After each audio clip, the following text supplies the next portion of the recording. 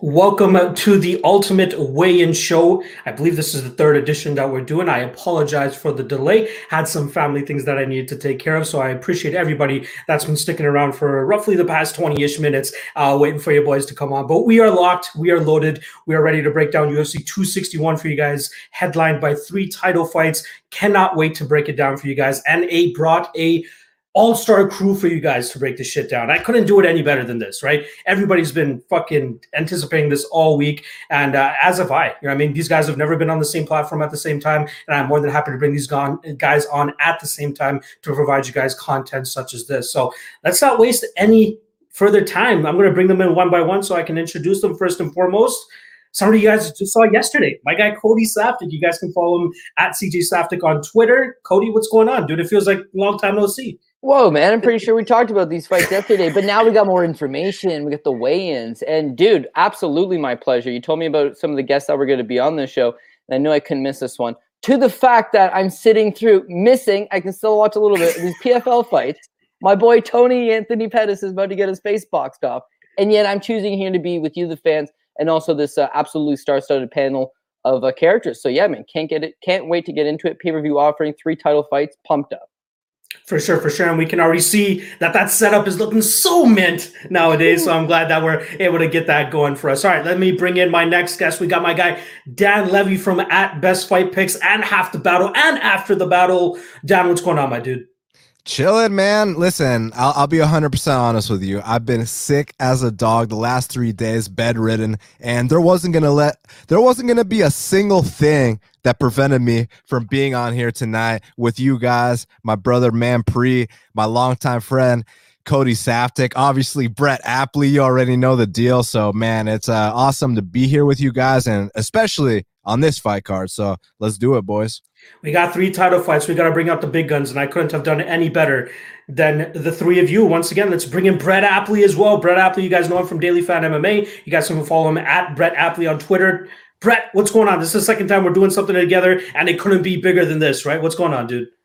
It couldn't be bigger, man. 3 title fights. I love it. Just a great event. I got PFL in the background too, but it doesn't matter because I got Locke. I got my boy Cody Saftik, Daniel Levy. It's a great night, gentlemen. I'm looking forward to talking fights with y'all.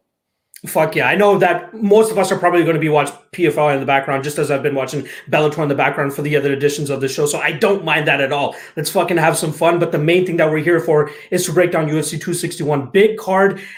It kind of falls off after the main card. I think we can all agree on that, even though we're hardcore fans ourselves, but there are still some good offerings throughout the card. So I can't wait to break it down for you guys. All right, let's just start off. I'm not gonna wait any longer here. Let's just get on going with our first fight here. We got Ariane Carnelossi coming in against Na Liang. We finally see Liang on the scales. She's the only one that requires the box of shame. She hops on the scale. She makes that 116-pound limit. And once you see this girl's face off, you see the huge height advantage for Na Liang there. I believe Tapology originally had her listed at 5'9". She's definitely not 5'9". And then we see her up there, and UFC Stats has her about 5'5", 5'6", and that sounds correct, especially considering how small Ariane Carnelossi is here. Great fight. We obviously know that Liang wants to bring the grappling advantage here. She wants to try to get this fight to the ground, grind her out, find a submission, and Carnelossi probably just wants to knock your head into the 5th row. Not to mention we got fans this time too, so they're probably going to get to go home with a nice prize there. But I'm very much looking forward to this fight, right? We got the under 2.5 around that minus 160, minus 180 range, so we're expecting some violence here. That's exactly what I'm expecting. But there's too many question marks on Liang for me to truly go home and put some serious money on her. With that said, even though she's an underdog here, I'm going to take a little bit of a stab just for a prediction's sake. I think she is successful in getting this fight to the ground. I think she is successful in grinding this out and then eventually locking on a submission in the 2nd or 3rd round of this fight. Very little confidence. Cody, how do you feel about this one? Yeah, I think I got to go with Carnelossi. I mean, it's nothing against Liang. I just think that it's a difficult spot for a 24-year-old fighter. I mean, she has struggled in the past with grappling, and that's intriguing because her path to victory in all of her wins tends to be the grappling. Now, does she shoot from way too far out? Yeah. Does she set up her takedowns properly? No, not exactly. Is it a work in progress? No doubt for sure. But there's something that you can like out of there. She's a young, developing fighter. I just don't think that this is the easiest matchup in Carnelossi, who is 0-1 in the UFC, but I mean, a debut against Angela Hill in a fight that she was actually a slight favorite going into. She's physically strong. She was just awarded a BJJ black belt. She trains with girls like Laura Procopio and Ketlin Vieira. I think she's just going to be too physically strong to get dragged down to the mat. And so now this goes down to that You know, Liang's got that height advantage. She got like a 5 or 6 inch reach advantage as well. But I mean, as far as her striking goes, it's just too robotic. I mean, Carnelossi should play that John Lineker type game plan, close the distance, let her hooks go, big power, back her up. And I think that it will be landing the more eye-catching shots for the judges. Now, again, it's women's MMA. It's middling women's MMA. And as a Chinese prospect, the UFC might want to get a victory here. So the play that I like the best here in this spot is the over 1.5 minus 130. I think that regardless of which way it goes, Carnelossi is probably going to take a round and a half to set up one of those big power shots and break Liang. Liang's also never been knocked out. All of her losses come by submission. So, yeah, if Carnelossi, not really a grappler traditionally as far as her fights goes, doesn't get this thing to the ground and submit her, doesn't knock her out, we're going to bank some time anyway. So the play I like is that minus 130 over 1.5. The official play would be Carnelossi, but look at the money line here, guys. Are any of us confident at this price? Probably not. So a pass might be in order for a lot of people as well. Yeah, Liang is a part of that next wave of Chinese athletes that we're getting from the UFC PI in Shanghai, and you would think that they try to, set them up here to get the victory, especially under a card where you got Weili Zhang headlining the card here. But this seems like a tough one on paper. Dan, how do you see this one going? Yeah, no, I mean, I think Cody had a fantastic breakdown there. Look, you guys have heard me say in the past, you've heard me call Sumu Darji the Chinese Connor, and I kind of view Na Liang as the Chinese Jillian Robertson, because basically what's going to happen here is there's zero striking threat whatsoever, and if she can get you down, get your back, and choke you out, get you some kind of submission, the arm bar, whatever it is, props to her. But aside from that, what's the path to victory? And, with Cody bringing up the fact that Carnelossi was recently promoted to black belt, even though I don't have any video evidence of what happens if people take her back or what happens if she gets taken down, that at least gives me some kind of faith that like I know for a fact that Carnelossi is about to come out here and throw bombs on this girl, and I've seen Na Liang not react well. Like, there was this fight she had against Juliana Velasquez in Bellator, and when I tell you that I'm shocked she got to the UFC, and then you guys remember Maria Agapova, the girl that lost to Shayna Dobson, Maria is out here finishing Na Liang. And what I'm trying to get at is that Carnelossi fought pretty competitively with Angela Hill. Like, guys, yeah, maybe we're picking against Angela Hill, against the top 10 fighters on the planet, but we're talking about Na Liang here. And I mean, this girl, Soriso, that's her nickname, Ariane Carnelossi, her pro debut was against Amanda Ribas, so it's just a different level of competition here, man. And also, you see those pictures on Instagram. She's been taking her Flintstone vitamins every single day. I think she's in there with the right people in the gym, the training partners Cody mentioned. And in addition to that, she's also a former training partner of Jessica Andrade, and you already know with that style, in this level of a matchup, power will override technique. And the funny thing is that there's not even technique in the striking side on the opponent to worry about. So in this matchup, it's power versus desperately dive for takedowns, and if you don't get them, you're fucked. So I mean, dude, I got Carnelossi here. Look, I understand not wanting to lay the line, but I don't agree with the take that the line is wide. I believe the line is accurate. So if you feel like there's no value, then pass. But me personally, I ain't taking a shot on the dog here. Yeah, this is an intriguing one, just so we can truly see what Liang brings to the table here, right? We've seen her fight Juliana Velasquez. We've seen her fight Maria Agapova, but she's seemed to make some improvements in that amount of time. But we can't truly say that until we see her inside the cage, and this is a very tough test for her in the UFC. Brett, how are you seeing this as like from a betting perspective? But also, you're the resident DFS guy here too. Is this a fight that people should be targeting in their slates or in their lineups? I mean, yeah, I think that it is. Like, it's kind of crazy that this fight is minus 245, ends inside the distance, and Carnelossi has, I think, the second best inside the distance line on the entire card. So I'm very interested in the fight on DraftKings just because, I don't know, it's the first fight of the night. It's kind of sneaky.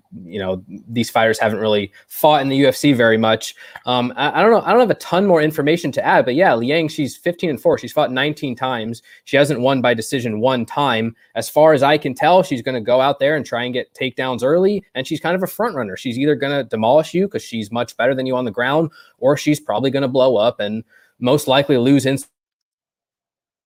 the distance. I feel like we got it breaking up a little bit. I haven't really seen much tape of Carlos around. And sorry, is my Wi-Fi going out?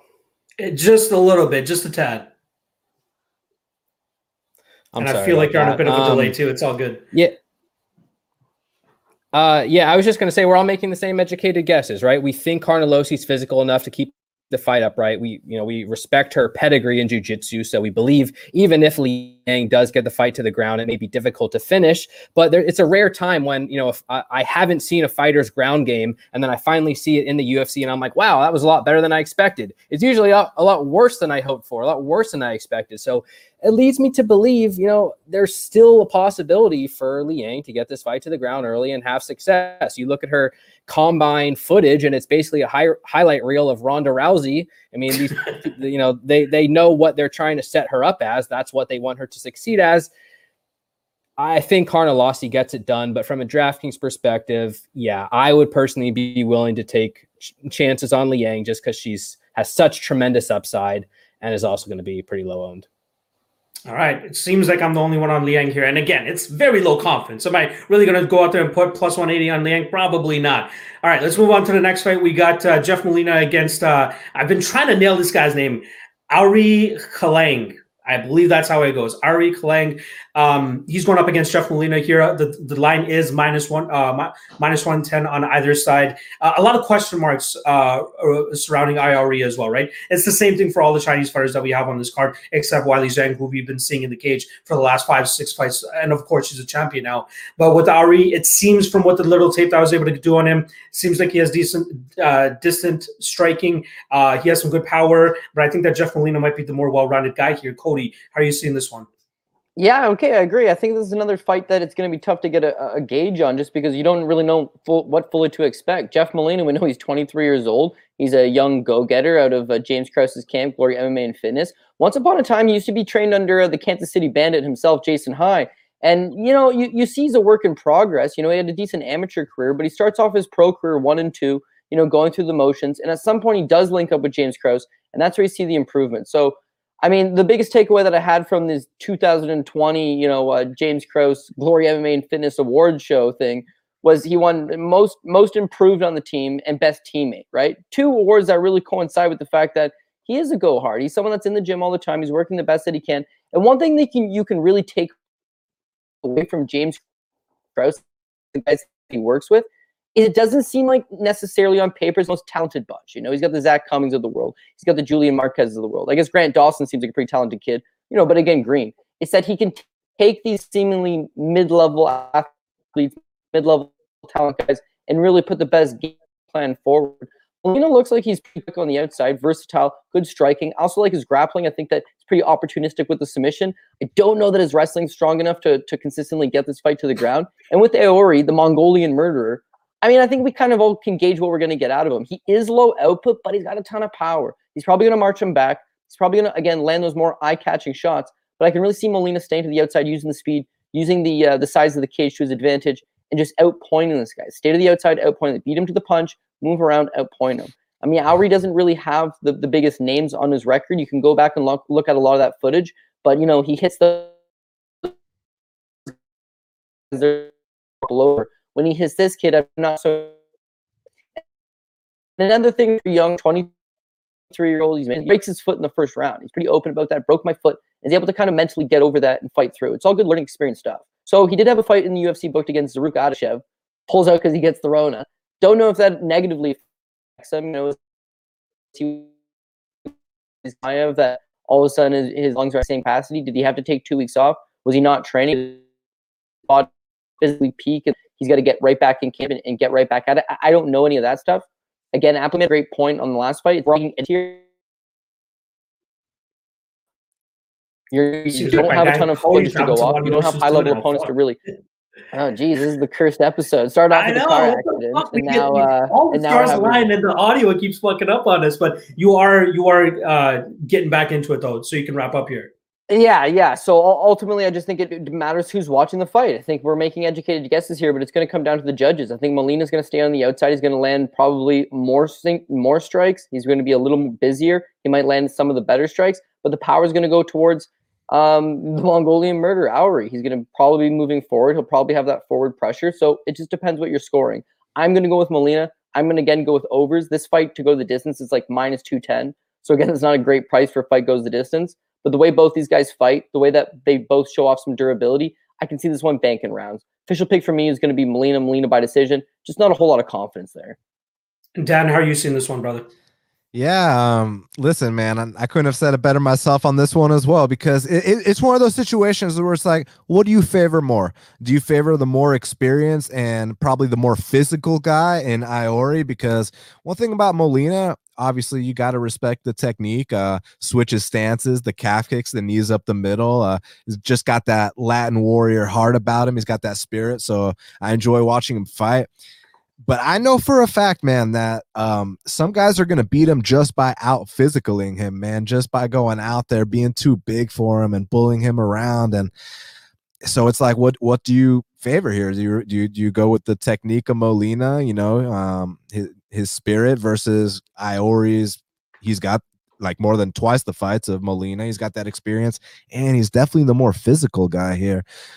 But I will say this, the striking of Iori was pretty damn sloppy, man. So I definitely think that if Iori if he doesn't come in here with the right game plan to, pin him up against the fence, get him tired, then start getting him to the mat and just work him from there.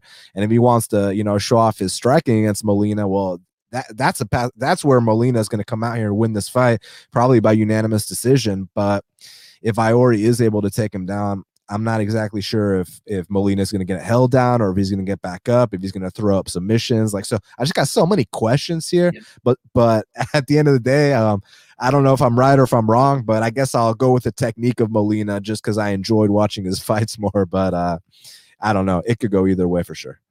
I definitely don't feel as bad anymore throughout this fight week, having as many questions as I do about these first three fights, because it seems like you guys have the exact same feelings about it. So I'm glad to hear that. Brett, are you going to continue this? Are we leaning Molina due to the fact that we just know a little bit more about him? How are you feeling about this one? I think that's fine, and I agree with a lot of the sentiment. I mean, I have a pretty good read on Molina. It's just my read is that he's like the average dude in the gym. I really don't see him. I really don't see him, climbing the ranks at the UFC. And I hope he does. I hope he proves me wrong. But it's like, you hear Laura Sanko talk about him, and it's not like, wow, he's this killer, this stud, this demon. She's like, he's so cute, I would pinch his cheeks. Like, it's just he has some skills, but the physicality is not there. I completely agree with Dan. So I'm very, very confident that is going to be a hindrance for him. As far as Qilang, I still would like to learn more. He seems more physical than Molina, that's for sure. But I don't see a deep wrestling game. I don't see a deep striking game. And that leads me to believe maybe Molina, just his training camp, his skill set is enough to get by Qilang here, win a decision. But I wouldn't be surprised if the physicality is kind of what pushes Qilang over the top in this matchup, or at least something that really hurts Molina in the future. Yeah, I'm definitely on Molina here as well too, but this is a fight that I'm just going to sit back. Let's gain some data on these new Chinese fighters before we truly go out there and start laying some money on them. It seems like we just had a big upset in PFL. Lance Palmer goes out there and bursts pretty much everybody's parlay. So RIP to everybody's parlays out there. But good work for Bubba Jenkins there. Let's keep this thing moving along though. We do have the last of the trio of UFC debutants coming from that UFC Shanghai PI. We got Zhu Rong going up against Rodrigo Vargas. This seems like the fight that is most set up for the Chinese fighter to win, at least based on the odds here. Dan, do you agree with the odds? How are you feeling about this matchup? Yeah, I mean, do I agree with the odds? That's the biggest question, right? Because it's like, that's what I'm trying to figure out. Because this is one of those fights where it's like, Zhu Rong, you've showed me some good stuff on the regional scene.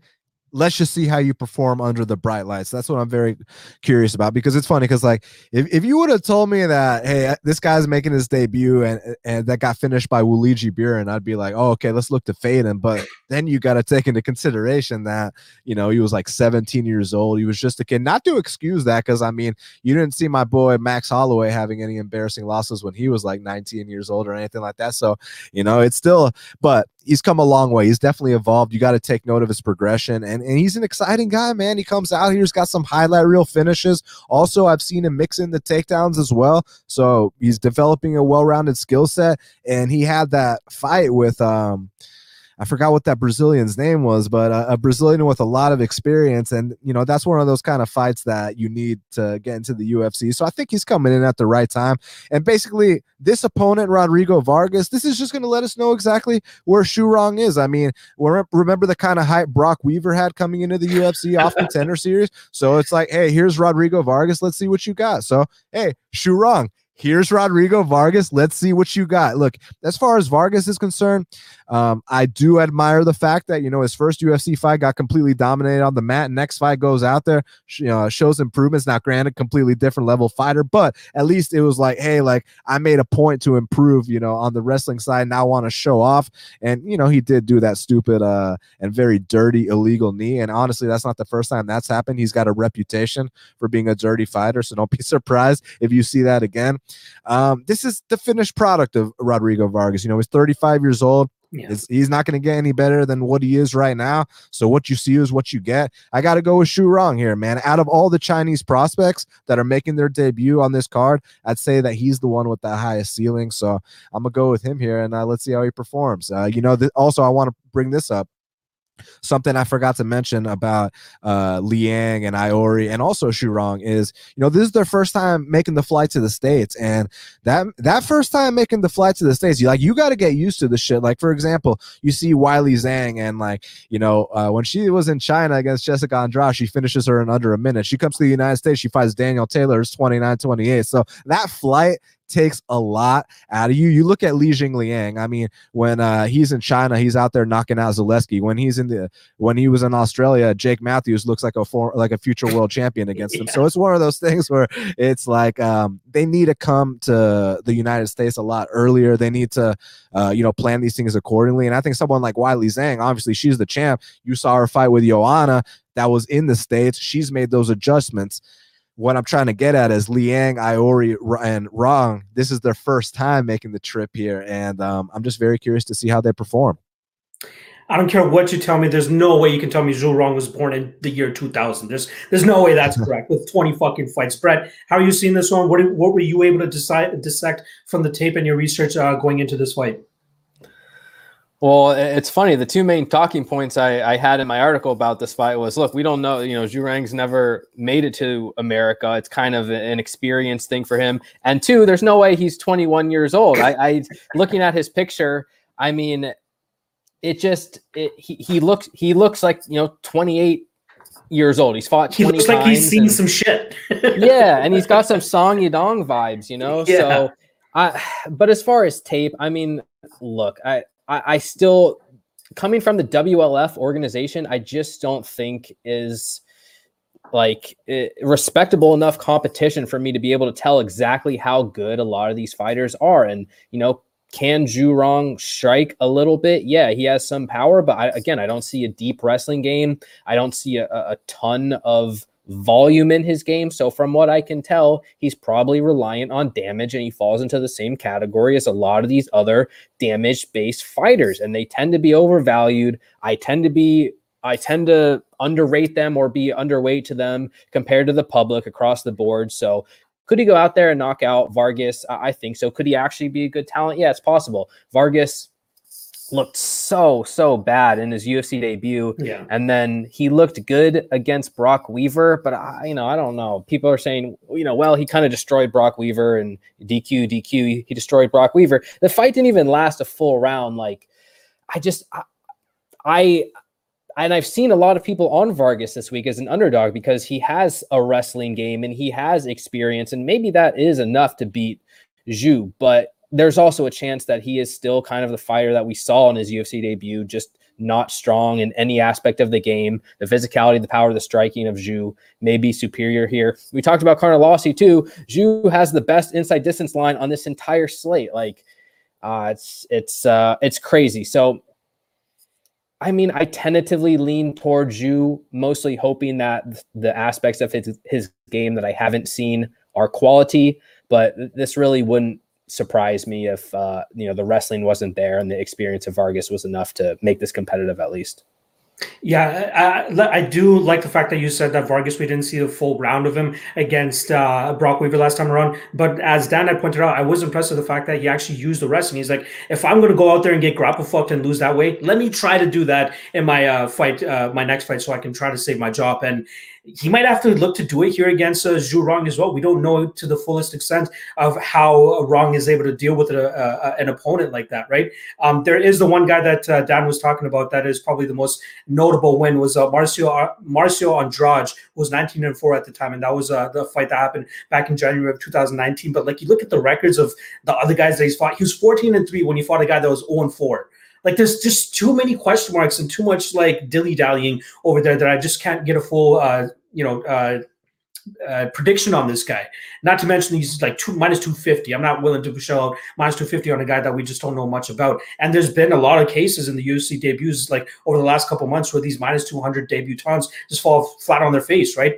Robbery or not, Godina loses last week, and then a lot of people are crying because their parlays are busted. But there are these question marks and that we have to really worry about. Vargas obviously knows he's on the chopping block at this point in time, so who knows what kind of game plan he's going to bring into this. And he knows he's fighting for his job, right? He does have some solid hands. That's pretty much what has gotten him to the UFC. But now he needs to round out his game to truly go out there and continue to save his job. And hopefully he can do it this weekend. But I still do think that we do see Rong come out on the winning end here. There's something that me and Cody talked about a couple of weeks ago, going up against the Carlos Ulberg and Kennedy and Nzechukwu fight, where you know that they gave Zhu Rong's coaches a list of guys and they picked Rodrigo Vargas, and they're like, this guy's probably the easiest one that we're going to get, and let's try to get this W. But what happened to Carlos Ulberg? I got fucking knocked the fuck out. And it doesn't matter if you got a list of guys, apparently you picked the wrong person. And that might be the case here for Zhu Rong as well. So I'm keeping my money far away from these first three fights. Let's get some more data on these guys before we truly go out there and start making some money off of them. Cody, I'll let you wrap this fight up. How are you seeing it? Are you as sketchy as I am regarding it? How do you feel about it? Yeah, real quick, so it's not to cut off my brother Cody, and not to debate with you either, but when you make the comparison of Zhu Rong to Carlos Ulberg, I mean, Ulberg's was like 2-0, 3-0. Of course, this kid Zhu Rong 17-3. It's just a completely different level of MMA experience, even if his record is batted. Yeah, no, I absolutely agree. There are different circumstances, but there are some similarities as well, too. I expect Zhu Rong to make a better account of himself inside the cage than Carlos Ulberg did that night. Cody, go ahead and with this breakdown. Yeah, I mean, I agree. Listen, Zhu Rong sounds like the bad guy in a remake of Kickboxer, right? Who better than Zhu Rong? But it's interesting here. The UFC is giving you 3 prospects from the UFC Performance Institute China, right? One of them's coming in as a 2-1 underdog. One of them's coming in as a 2-1 favorite. And one of them's coming in as an even money play. So there's a little bit of something for everybody, right? One of them's expected to win. One of them's expected to lose. And one of them we're not 100% sure of it. Zhu Rong seems to be the fighter that everybody likes. Now, hard to gauge. Yeah, absolutely hard to gauge because he's 21 years old. But as Dan mentioned, dude, 17-3, and he's only been fighting professionally since 2016. So in 5 years, he's got 20 pro fights.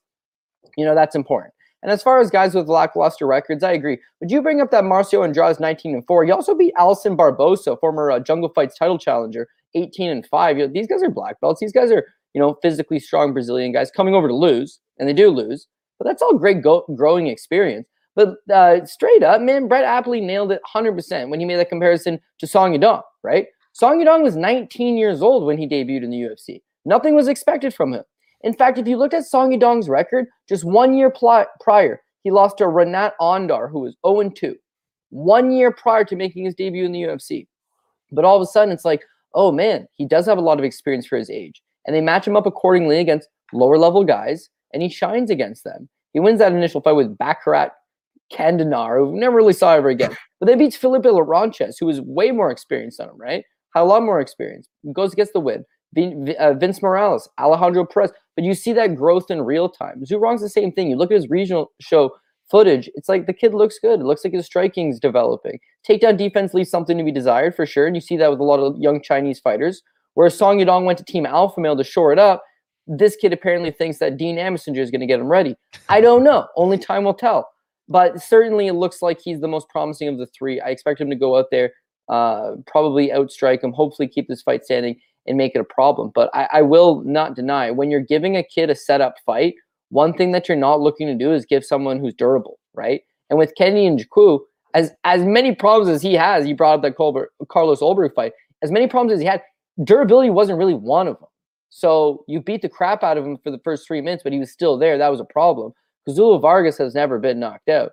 Kazula Vargas could be a problem. In fact, he does have 3-round cardio.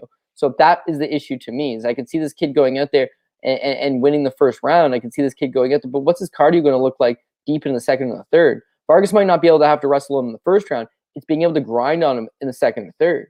You know, the interesting fact, I know you and I spoke about this last night, is that Vargas has only ever been finished once in his entire career. And it was by the same man who's the only man to defeat Kamaru Usman. You know, Jose Caceres slapped the submission on both those guys. One a little more impressive than the other. But what I'm getting at is just like, I don't think durability is the biggest issue for him. So Zhu Rong goes out there and lands these strikes, and he's got that stereotypical Mexican durability, takes these punches, rolls with it. We know he's got some cardio. We know he's got some wrestling. He can make this a dirty fight. So look at this from a live betting perspective. You don't like the money line straight up. Watch the first round. Zhu Rong wins that first round. You feel comfortable betting him after that, or you want to take the pre-fight bet, whatever. But if Vargas is still a live dog after the second or third, maybe that's when you look to hedge out of it. So the official pick will be Zhu Rong. Don't like the money line. I think we're all agreeing on that side of things. It's just the UFC surely they pissed a lot of money into the Performance Institute. And if you want to know what seeing $1 million vanish right before your eyes looks like, talk to Lance Palmer. Not a very good feeling. They want to return on the investment. So sure to God, one of these guys is going to come through. I think it's going to be wrong. All right. I am happy that we're finally through the first 3 fights, because I'm starting to get antsy about these next couple ones, because I'm way more excited about the next ones that we got up. So we do have Danaa Batgarel. Seems like a little bit of steam is coming on him right now. He is at -200. He's going up against Kevin Natividad. Brett, I'll let you kick this one off. How are you feeling about this fight? I'm intrigued by it. I think people are a lot higher on Batgarel than I am in this matchup, and I understand why. I mean, I liked him against Guido Canetti, and he went out there and won by first-round knockout and looked impressive, and Natividad didn't look very good in his UFC debut and was knocked unconscious, but I'm a little bit worried. At least this is the argument for Natividad. I'm a little bit worried that we're reading too much into the fact that Batgarel knocked out Guido Canetti and the fact that Natividad lost to Miles Johns. I mean, Miles Johns is a very, very good wrestler, and it was not that long prior to the Canetti fight where Batgarel was taken down 3 times and he lost a decision. And I definitely do have concerns about Natividad's style being a bit low volume, loading up too much. Durability is a question mark, but I do wonder if him fighting an opponent like Batgarel is going to allow him to open up a little bit more, as opposed to facing a wrestler in Miles Johns. And, you know, that kept him tentative, and now he's fought once in the UFC. Maybe there was ring rust there. And I still like Batgarel's volume. I think he could win by decision, striking-based decision. I think he could win by knockout. But I'm not riding Natividad off completely. And I think, you know, he's not a bad wrestler and grappler himself. I think he's a brown belt in jiu-jitsu. There's enough there. He's also very powerful. I think he's a more athletic fighter than Batgarel. There's enough there in Natividad's game for me to just pause and wonder whether him fighting a step down in competition might allow him to open up his game a little bit more. And again, make this fight competitive, test Batgarel on the mat, or perhaps throw a few more than 12 strikes over 15 minutes.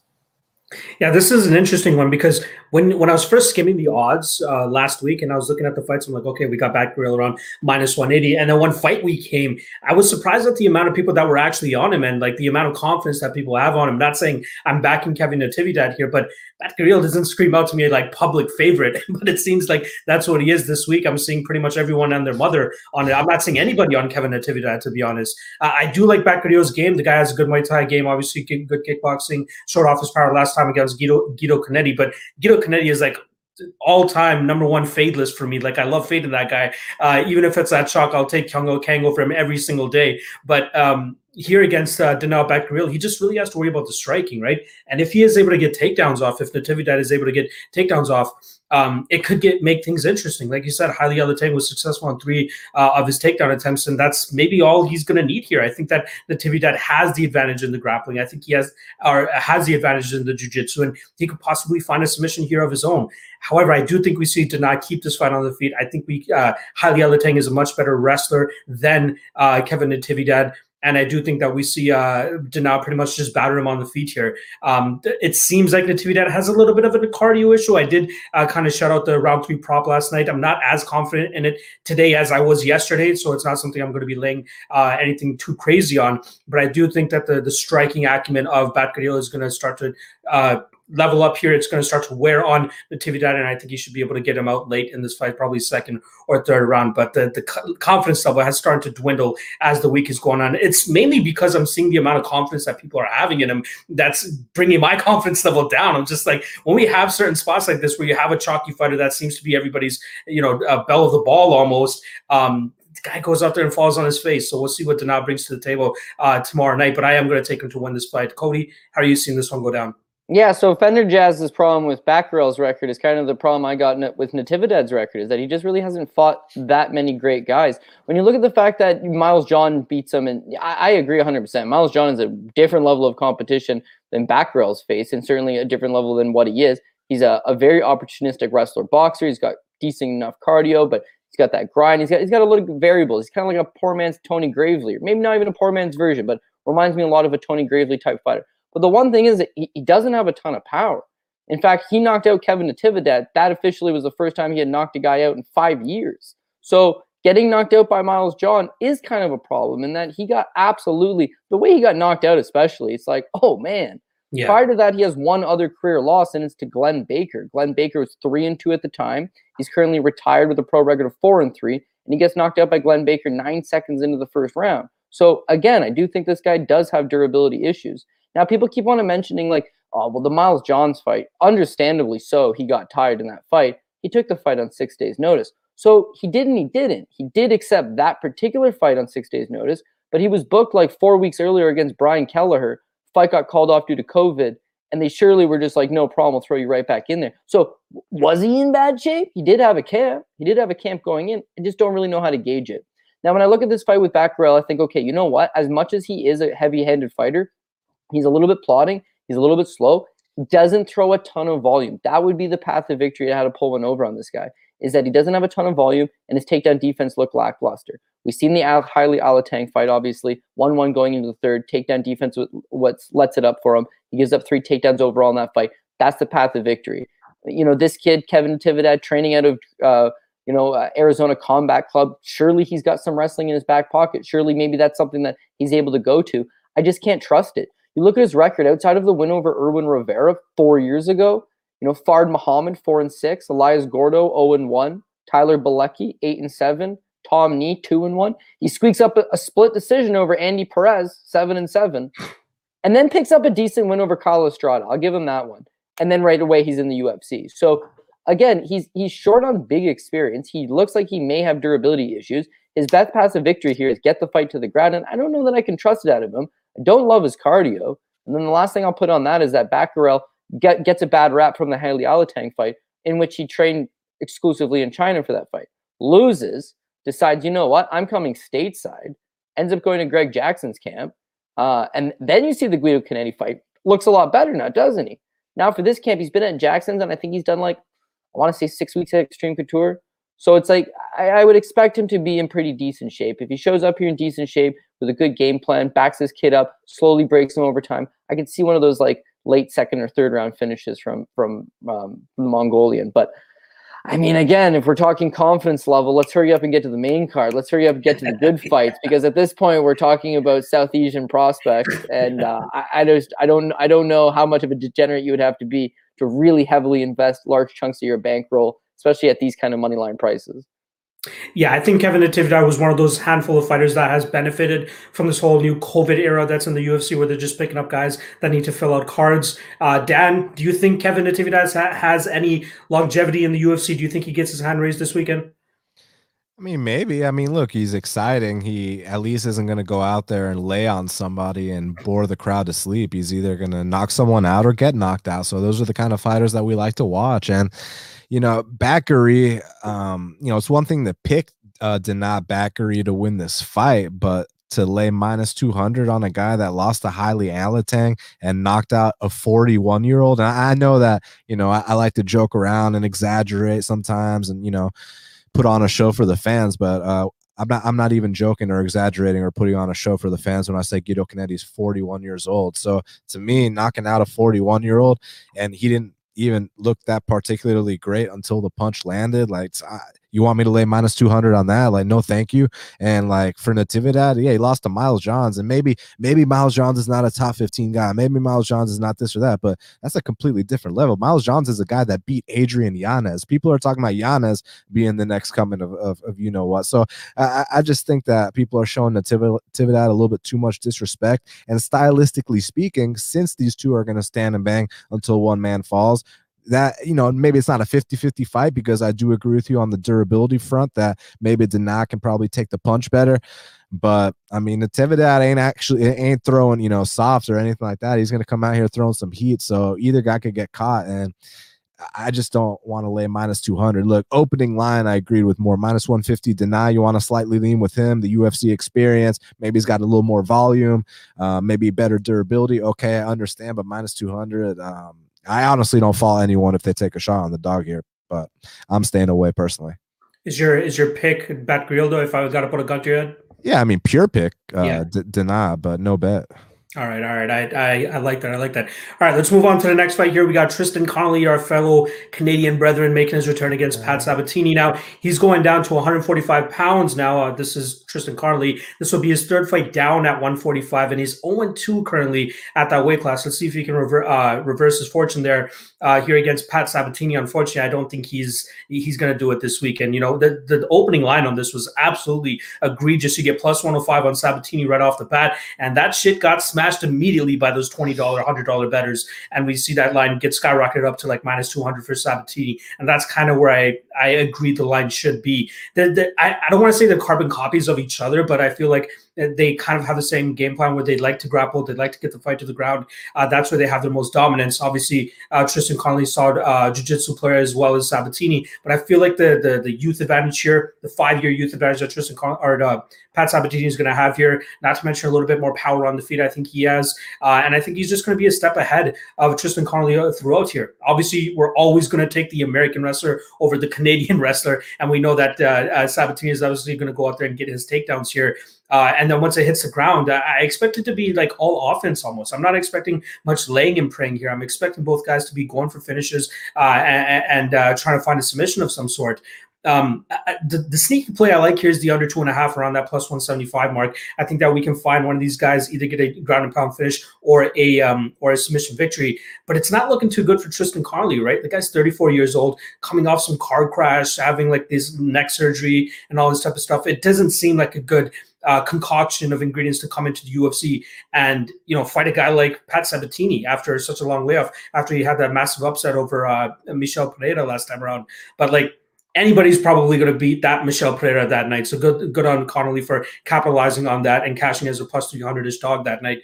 But I do think Sabatini is a much better fighter at this point in time, coming over from CFFC as the featherweight champion. I think he has a lot more to bring to the table. And I think he's actually going to find the submission here on Tristan Connolly, who's only been submitted once out of his 4 or 5 losses, I believe it is. But I do think that Sabatini has that level of jiu-jitsu and has that level of grappling that he can go out there and put that pressure on Connolly and eventually finish him probably in the second or third round. Cody, are you going to give us our Canadian brethren some more credence than I am, or do you see this as one-sided as I think it's going to be with Sabatini getting his hand raised? Yeah, well, I don't know if I'd say like one-sided, like it's going to be an absolute drubbing. I think Connolly brings a lot to the table. First and foremost, he does have a decent amount of experience. He's already made that UFC walk. He picked up a huge win. In getting that win, I mean, he got $100,000. He got the fight of the night bonus, plus he got Pereira's side of it as well, because Pereira missed weight. So that's all good stuff. He's reinvested in his gym, Checkmat, over in BC. I mean, he's the head coach there, and I honestly just feel like he's a durable guy. He's got a great gas tank on him. That's been like kind of like the calling card for his entire career, is that he just keeps going, keeps grinding.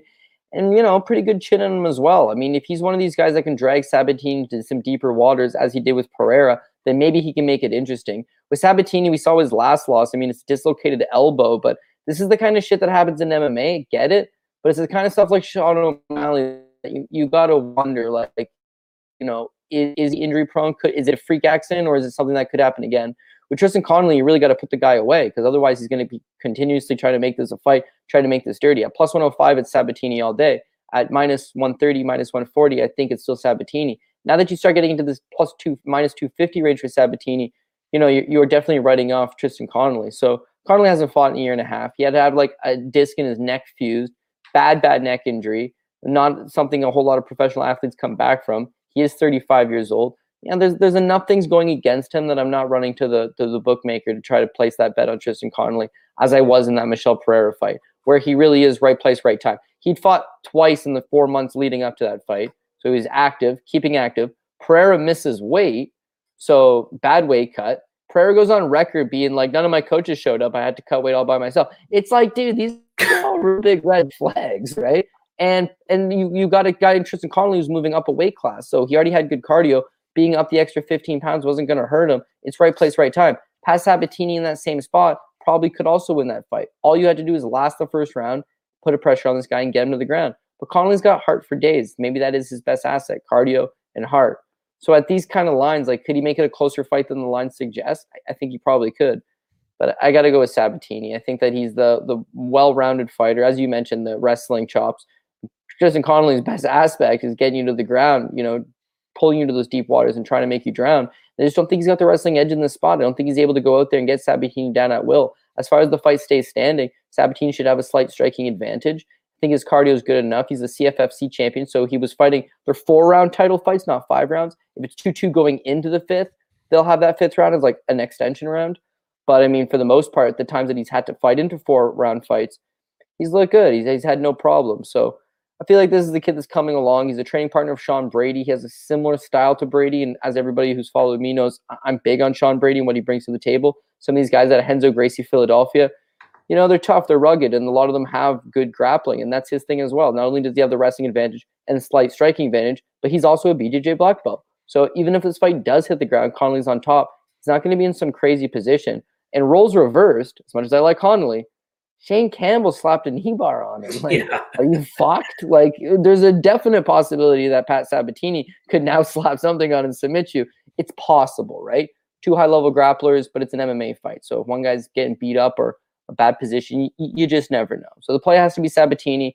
And I know you mentioned that you like the under 2.5. I'm kind of thinking this the other way. I do think that they remotely match up well. They're both tough guys. They both got heart. They got decent cardio. They've got similar skill sets. I think this one's going the distance at plus 120.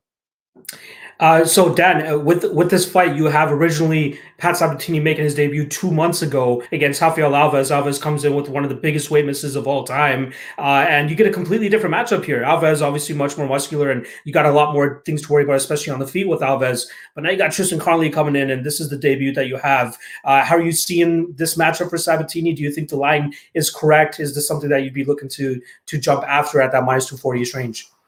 Yeah, I thought Rafael Alves was going to put it on him, to be honest with you. Oh, wow.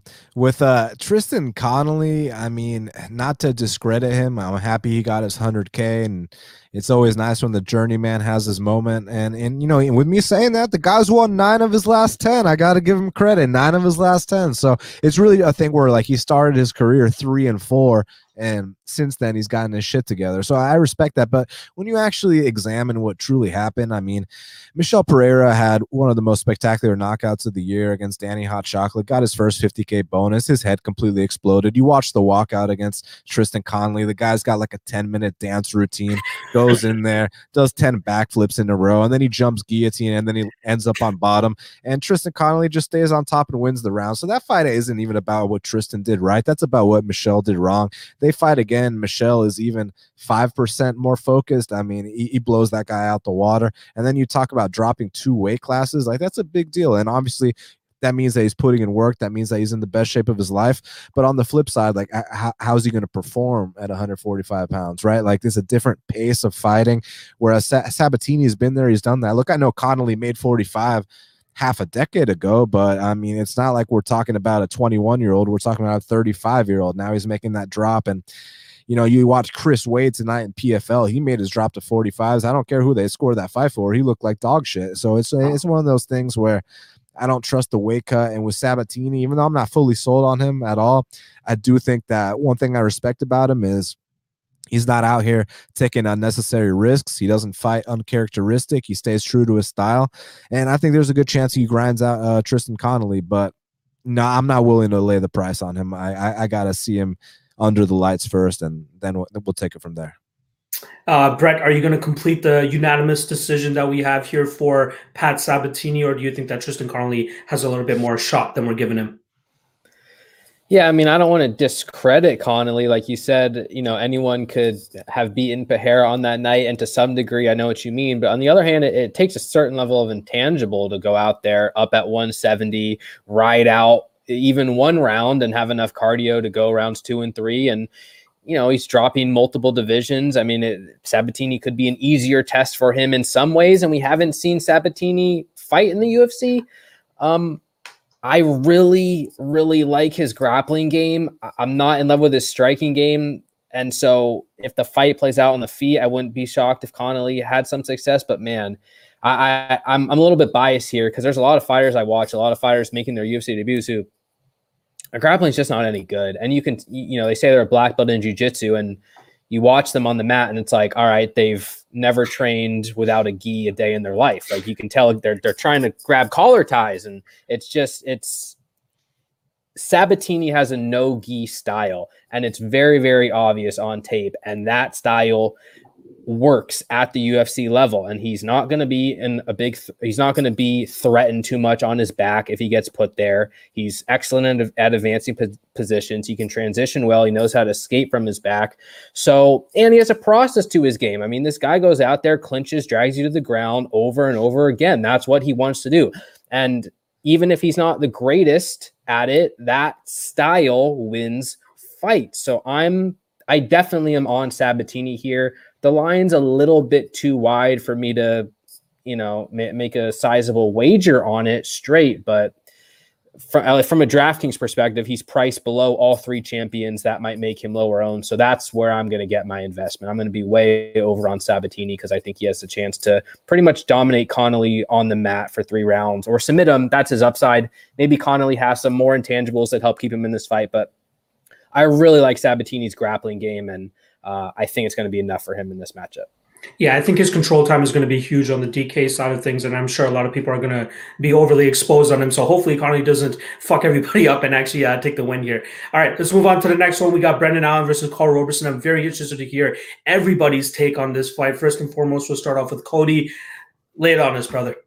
Yeah, again, this is one I'm getting kind of cold feet for. So Brendan Allen does what he's capable of. He goes out there, he gets the takedowns. He maybe submits Carl Roberson in the first round, but certainly we've seen the blueprint for Carl Roberson, right? Great kickboxer, nasty leg kicks, guy that you probably don't want to be standing at range with for very long, but you drag him to the mat, and then all of a sudden the submission just presents itself.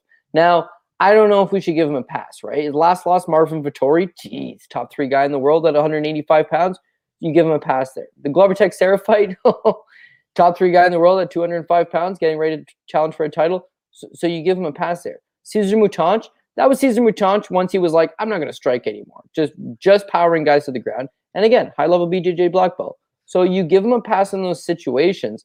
But again, I mean, the blueprint is there. His takedown defense isn't great. His submission defense isn't great. And beyond all that, he's kind of a big guy for the weight class. So he used to fight at 205, as I mentioned, in the fight with Glover Teixeira. And since then drops down to 185 pounds. And the Marvin Vettori fight, he bails out the first time with a fight week illness. Then he doesn't make weight. He comes in at 190 pounds, misses weight by 4 pounds, and then goes out there and proceed to get submitted in the first round. So it was super interesting to see what he's going to look at weigh-ins today. You know what? I mean, looked fine. Sure, no problem. The issue that I'm running to with the cold feet now is that Brendan Allen should get these takedowns, should grind against them. But Brendan Allen likes to stand and strike a little bit too long. You seen that in his last fight against Sean Strickland. It's like the urgency to get to the fight to the ground isn't quite there. He does train on at Sanford MMA now, and maybe it's like he wants to try out his newfound striking. He wants to try to use these new wrinkles that he's learned in the gym. It's just not the right place. And beyond that, his cardio kind of looks a little bit suspect. He really pushes the action, really fast-paced guy.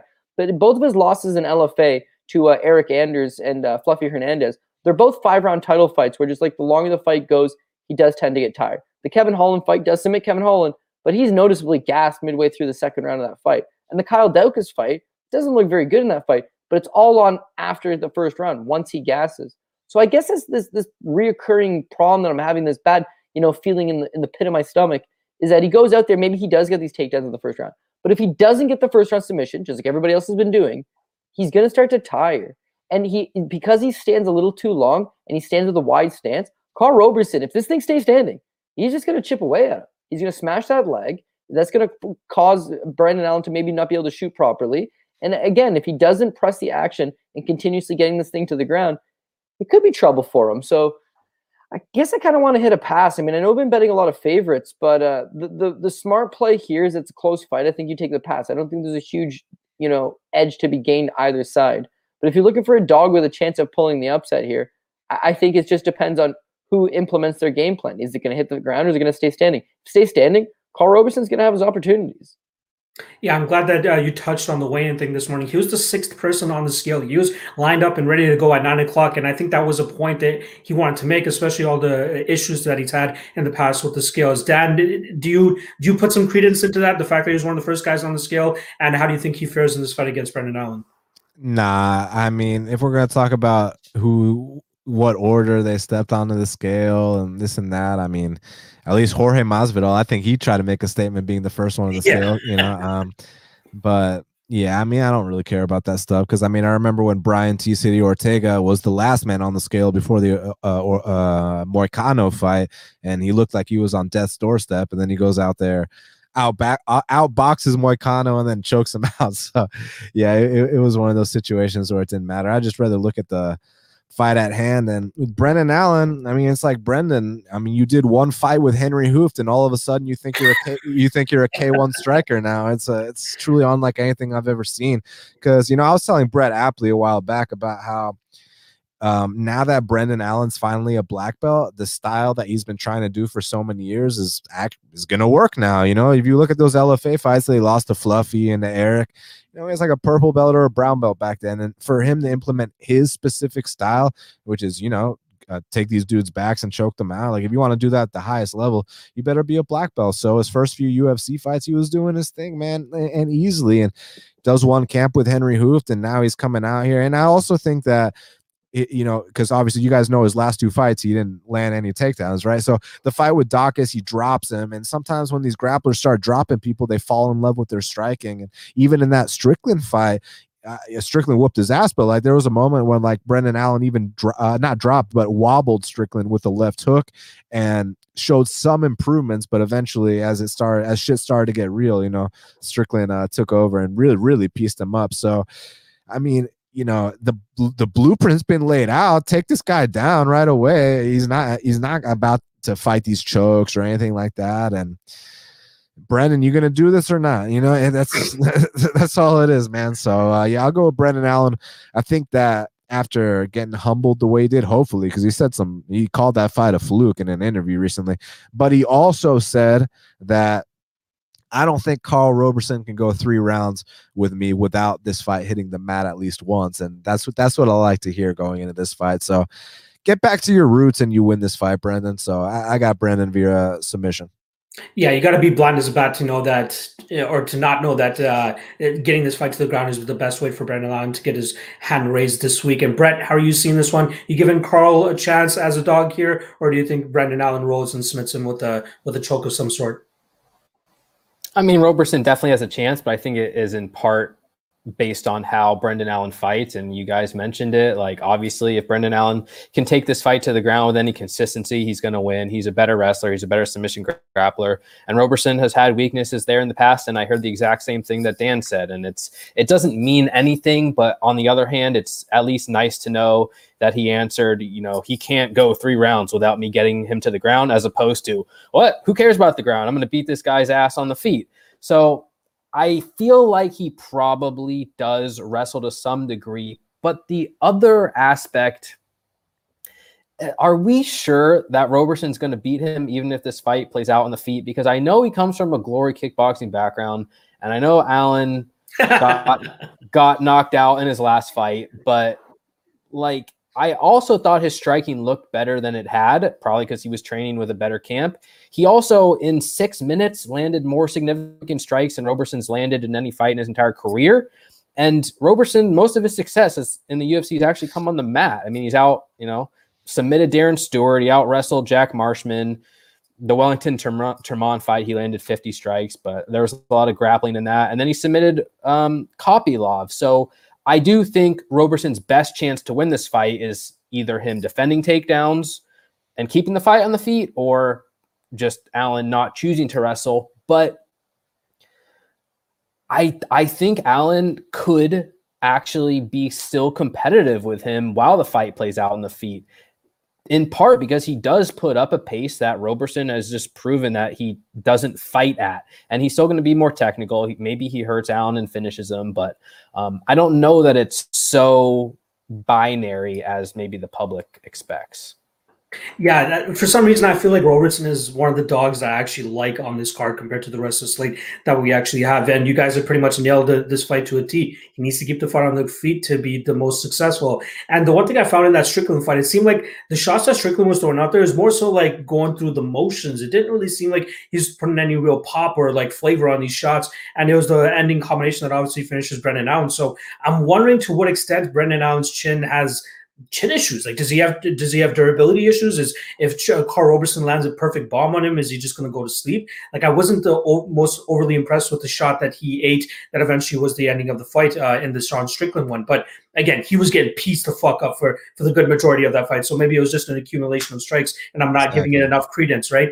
But yeah, so that's one concern of mine. But I do think that as long as this fight stays on the feet, that leg kick of Carl Roberson is just a piston. I think that's going to be very big for him here. Hopefully, he's able to bring it back quickly enough that Brendan Allen doesn't eventually parlay that into a takedown.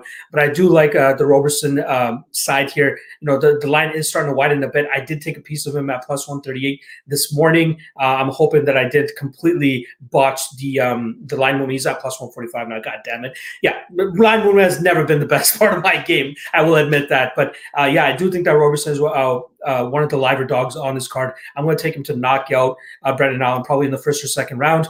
And I don't think he's absolute dog shit on the ground. Like, I think he's serviceable on the ground. That last fight against Marvin Vettori, man, I think that truly destroyed his image in the public's eye because of like all the shit that went going leading up to that fight, right? You guys remember that that viral video that went out of Marvin Vettori going to Hulk shit in the hotel lobby at Carl Roberson. Obviously, it makes Carl Roberson look like a bitch, right? And everybody's just like, oh, Roberson's a bitch now, and let's not even bother ranking him or giving him any credence anymore. But like, you're talking about a guy that was like minus 115 going into that Glover Teixeira fight. So we had these thoughts about him that he could actually go out there and do some damage. And he almost finished Glover, right? But Glover just keeps on taking. Old man Glover just doesn't know when to go out, when he needs to go out, and it's probably going to, be much worse for him in the next 10 to 15 years. But I still believe Carl Roberson has a really good shot to go out there and knock this guy out, and that's probably the way that I'm leaning here. Plus 335 was the knockout prop I saw. It's probably a little bit better now, considering that there is money coming in on Brendan Allen. But yeah, I'm going to go with the Roberson side here. It feels like I'm on a bit of an island, but I'll take it. All right, let's move on to the next fight here. We got Dwight Grant against Stefan Sekulic. Both guys been relatively inactive in the cage. Dan, I'll let you kick this one off, brother. Yeah, I mean, look, Dwight Grant, it's kind of frustrating because he's got the power to absolutely launch people across the octagon and stiffen them cold, but he tends to underperform in fights where I expect him to destroy the guys. Like the Zach Otto fight, that's the best example. I mean, look, I kind of honestly thought that was a robbery. I kind of honestly thought that Dwight Grant was going to go, I honestly thought he deserved to get his arm raised, but like, dude, I was also honestly expecting a 30-second knockout. I was expecting you to launch this guy in the first exchange. Alan Jouban, a guy that I got so much respect for, just underwhelming performances at times. But then other times, like against Jordan Williams, launches him. Against Carlo Pedersoli, I mean, knocks his mouthpiece into the fifth row. So it's one of these things where it was Stefan Sekulic. So this is one thing I got to say. He's coming off a jaw surgery. And, Dwight Grant, he's kind of the last guy I want to test my jaw against coming off one of those surgeries. And Stefan Sekulic, he's got a bit of a karate style. He can kind of grind a little bit too. He's just not the most athletic. And the way I kind of view it is, Dusko Todorovic, the middleweight prospect. So Stefan's kind of like Dusko's main sparring partner. So he's kind of like Dusko's punching bag. It's kind of like Vellante to Chris Weidman type ordeal. So Stefan's, he comes from a good gym, of course, but Dusko's the star from that gym, and Stefan's the guy that's just kind of average. So look, there is a path to victory here. You don't get knocked out. All you got to do is out volume Dwight Grant. Like, for some reason, Dwight Grant refuses to throw, and it's the most frustrating thing ever. And then other times, like, he'll knock you into next week. So I'm gonna go with Dwight Grant to catch this guy, just because I don't think Stefan is the most athletic. I don't think that he's going to be able to run away as much. He's not that fast, and you know, I don't know. It's just like there's definitely a path for the underdog if he doesn't get caught. But I'm going to say he does get caught. Just, you know, I wouldn't lay a price like this on Dwight Grant, because he was a similar price against Otto, which seems like that's an easy fight, dude. And you let us down there. So hometown robbery or not. So I'm not willing to lay the chalk, but pure pick Dwight Grant knockout. Yeah, I like it. Last time we saw Dwight Grant, he was put in a pretty peculiar situation, right? You have to take the quick, short notice fight against Daniel Rodriguez, because both of their opponents pulled out right after the weigh-in, and we get a crazy one-round fight between them. He almost gets the finish. Chris Tione didn't see a dead body yet, so he continued the fight, and then Daniel Rodriguez eventually gets the finish there. Brett, how much value are you seeing on Sekulic? As you know, I believe that most of us are going to agree that the line is a little bit too wide. Would you put the money out there? And in terms of, once again, resident DraftKings guy, how do you feel like this will affect the lineups and the tournaments this weekend?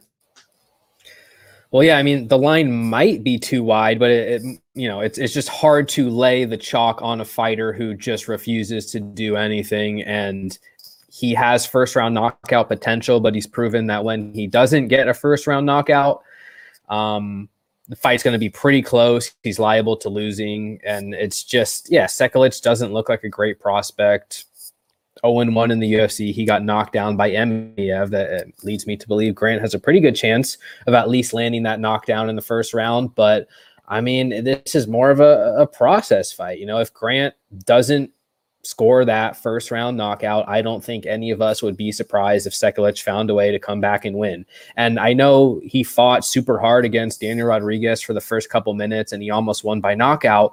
But like, the fight literally only lasted 2 minutes, and he gassed out so hard, so fast from beating his opponent up. He's now 36, going on 40.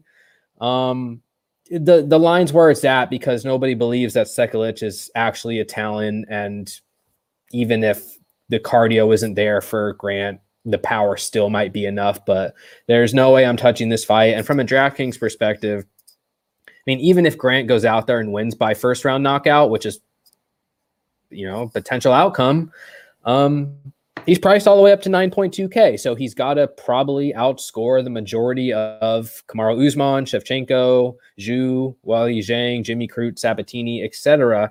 And grappling scores so much better on DraftKings. So I don't really plan to have any exposure to Grant across the board, and that includes DraftKings, just because his path of victory is so limited. His style is so slow paced as well. Yeah, this fight almost gives me Al Hassan versus Malkoun vibes, where we're just almost dismissing Sekulic to a fault here. And he could absolutely spring the upset here, considering that Dwight Grant doesn't really give us much other than that knockout and super low volume, right? So unless he hurts Sekulic in 2 of those 3 rounds and then gets the judge's decision that way, is that something you're really willing to lay the minus 220 on to truly think that Dwight Grant can do that? And again, both guys are relatively inactive. I believe 2 fights ago for Dwight Grant, Dan was in the audience to watch him fight Alan Jouban way back at UFC 236, the same night that we had Kelvin Gastelum and Israel Adesanya and Dustin Poirier and Max Holloway, right? So these guys just don't fight that often. So it's truly harder to go out there and cap these guys and say what they bring to the table. Sekulic as well, right? Like, talk about a tough UFC debut against Ramazan Emeev. Like, the guy doesn't do anything spectacular that jumps off the page, but he can make you look bad just by grinding you the fuck out the way that Emeev does in pretty much every single fight. I do ever so slightly lean with Dwight Grant, though. Like, I do think he ends up landing that punch. He's going to be the faster, stronger, and quicker guy in the spot. He'll be quicker to the punch. And I don't think Sekulic will see it coming, and eventually he'll probably be eating canvas. But I'm not willing to lay that chalk here. I would rather play Grant by KO, to be honest. And even that, I just don't feel most super inclined to do so. Cody, you in agreement here, or you think that we're getting a Malkoun situation here and Stefan Sekulic pulls this off? Yeah, shit, we might be. Listen, there's nothing more frustrating to watch than a guy that refuses to let his hands go. I mean, you can give a guy God-given power, but, you know, Levy mentioned a few fights back, you know, sometimes these grapplers knock out a guy and all of a sudden they're just like, whoa, I'm going to do this from now on. Well, the same thing happens sometimes. You knock out somebody and it's just like, oh, man, fuck throwing combinations, fuck throwing 100 punches, fuck volume the guy. I just got to land that one punch and knock him out. And when you have that much power, you start relying too much on the power and you become tentative. And yeah, you mentioned Razak Al Hassan from last week. It's the same thing. Al Hassan has tons of power, but he's also got lackluster cardio. So he doesn't want to go throw 30, 40, 50 punches. He wants to wait, try to counter you with the one big shot. And if it gets out of the first round, he starts to tire and fatigue. Dwight Grant's the exact same thing. I mean, he's 36 years old.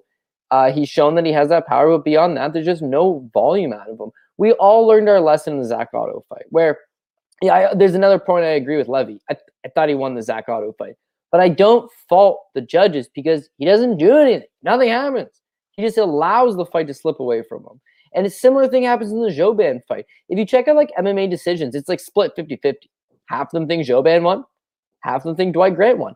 That would have been a really quality victory. He's this close to knocking out Daniel Rodriguez. That would have been a very, very nice victory. In a parallel universe, this dude's on a hell of a roll right now.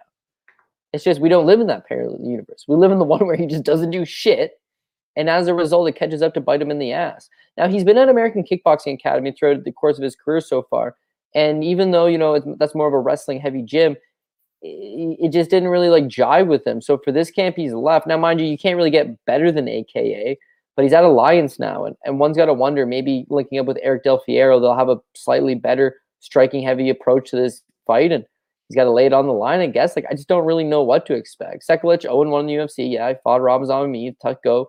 One thing about that, though, is that he shoots 5 takedowns on him. He gets one of them, which is impressive in its own right.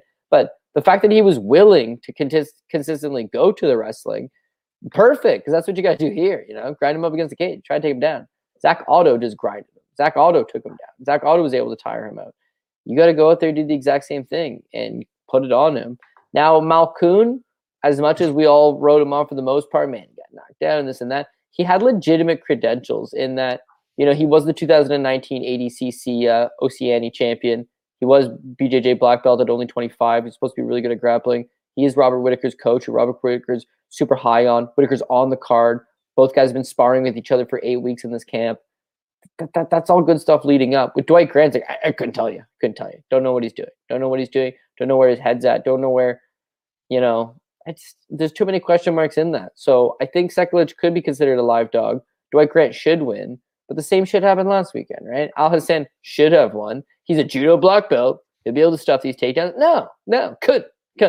As if he had never stuffed a takedown in his life. Like, it's very disappointing stuff. So for that reason, I'm thinking the official pick, like you said, gun to your head, got to say something. I'd say Dwight Grant. And I'm leaning towards Dwight Grant probably by knockout, I guess. With Sekulic, he got knocked out by David Zawada. This is like 5 years ago, but he did get knocked out by David Zawada. And then, the Emeev fight, he got dropped by Emeev. Like, whoa, that's a massive cause for concern. Ramazan Emeev is a decision machine. Doesn't knock out anybody, doesn't hurt anybody. So to get knocked down by him is cause for concern. The prior knockout to David Zawada, cause for concern. And my boy Levy mentioned it best. He's a Dusko's training partner. And Dusko is real raw, real green, and not making improvements very quickly. And this kid's like playing second fiddle to him, right? So I don't expect him to come in here with a refined game plan or a refined skill set. I expect him to come in as that same, warm body type of approach that he generally does. So I guess I'd take Dwight Grant, but I can smell apple shit already. Yeah, just look at this. Like, look at the fights that we've just gone through. Dwight Grant minus 200, Pat Sabatini minus 240, Zhu Rong minus 225, Ariane Carnelossi minus 210, and then Danaa Batgarel minus 200. If you told me at least 2 of those guys are going to end up losing, or 2 of those women are going to end up losing this weekend, I can't say I disagree, man. Like, there's absolutely apple pie shitting happening this weekend. We just don't know exactly which one it's going to happen from. All right, let's move on to the prelim headliner here. We got a fight that was supposed to happen a couple months ago, I believe, between Randy Brown and Alex Cowboy Oliveira. Brett, I'll let you kick this off for us, buddy. Yeah, I'll be curious to hear what you guys have to say, because even though we all know Alex Oliveira's fight IQ is trash and that's always been the biggest issue between the ears for him, I still feel like he's regressing, like it's getting worse. And for that reason alone, it's going to be a very specific matchup for me to ever trust Alex Oliveira. I just don't even know what this guy actually wants to do inside the octagon. But with that said, his skills are still decent. He's still a very physical fighter. He packs power in his punches. He's a good clinch grappler, especially. And Randy Brown, has had his ups and downs. I think there's a definite argument to make for him to win this fight, probably by decision. He's 4 inches taller. He's got a reach advantage. He throws strikes at a much higher pace. Oliveira, that's part of the regression I'm talking about. His volume is just getting worse and worse. I mean, he hasn't landed 50 strikes since 2017. So he's either kind of dependent on a knockout or he's dependent on grappling success. And I think, there's definitely an argument to make that Oliveira could knock Randy Brown out. Brown was knocked down twice by Vicente Luque and was knocked out. He was knocked out by Nico Price from the bottom.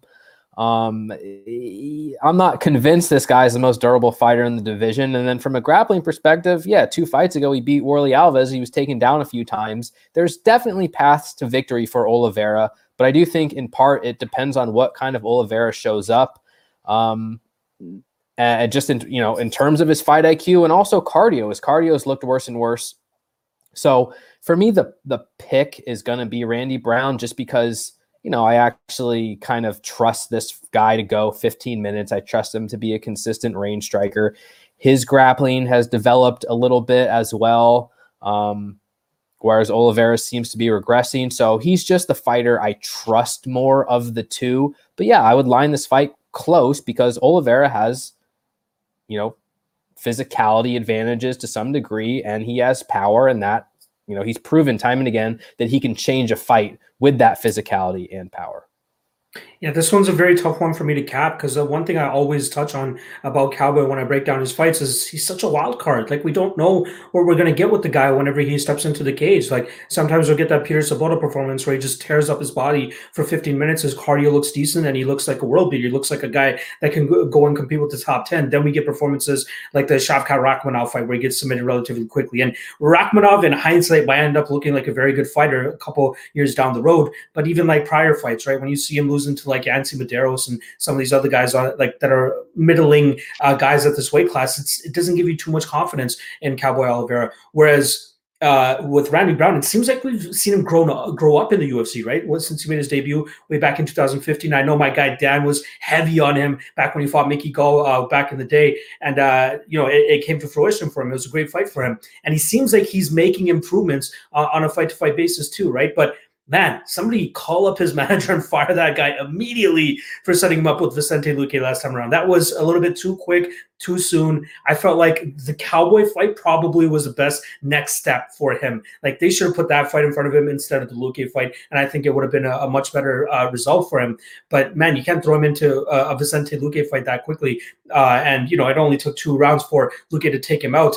So good showing from Luque there. But Randy Brown seems to be showing improvements. Like, his striking looks good. His jiu-jitsu is starting to improve on a fight-to-fight basis. For Oliveira, though, his cardio is always my main question, because if it starts to fall off a cliff after that 1.5 round mark, then I think it's going to be Randy Brown all day. And I am on the Randy Brown side here. I'm just not the most keen on betting him at this point in time because Oliveira could absolutely surprise us. And the one thing I found very interesting, and even Dan tweeted about this, is the weigh-in stare down this morning. What the fuck? Or not this morning, but a couple hours ago. What the fuck was that all about? Like, you don't normally see Oliveira that pissed and aggressive and crazy at the weigh-ins. I'm not sure what was said on the Randy Brown side of things. Maybe Dan can shed some light afterwards when we get to him. But maybe he has some fire going into this fight. Maybe that's the extra motivation that he needs. Maybe it's the 28th kid that he has on the way that he needs to feed, that he wants to go out there and get a performance bonus for or something like that. But I still do think that Randy Brown batters him from the outside.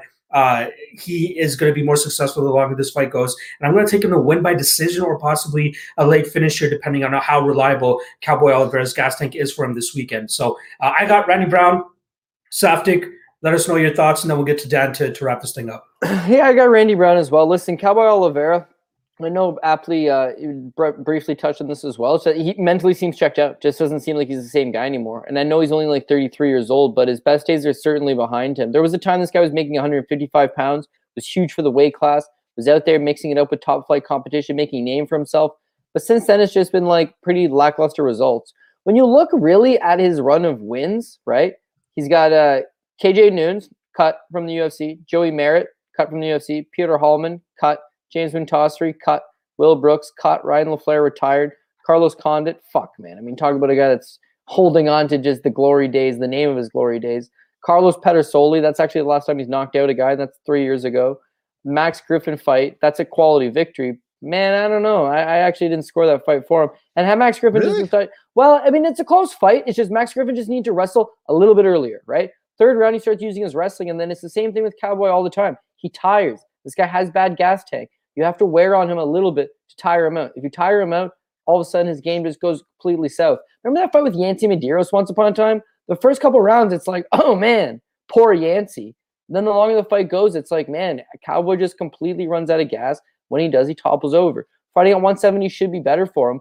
But again, I just don't really like the results that I'm seeing from him. He got out-hustled by Mike Perry. Wasn't a great look. The Nicholas Dalby fight, again, stylistical matchup, and definitely favored Dalby, but he's not at the same level as he was. He's disinterested. He just doesn't seem like his head's in the game anymore. Maybe he's just there collecting the paycheck.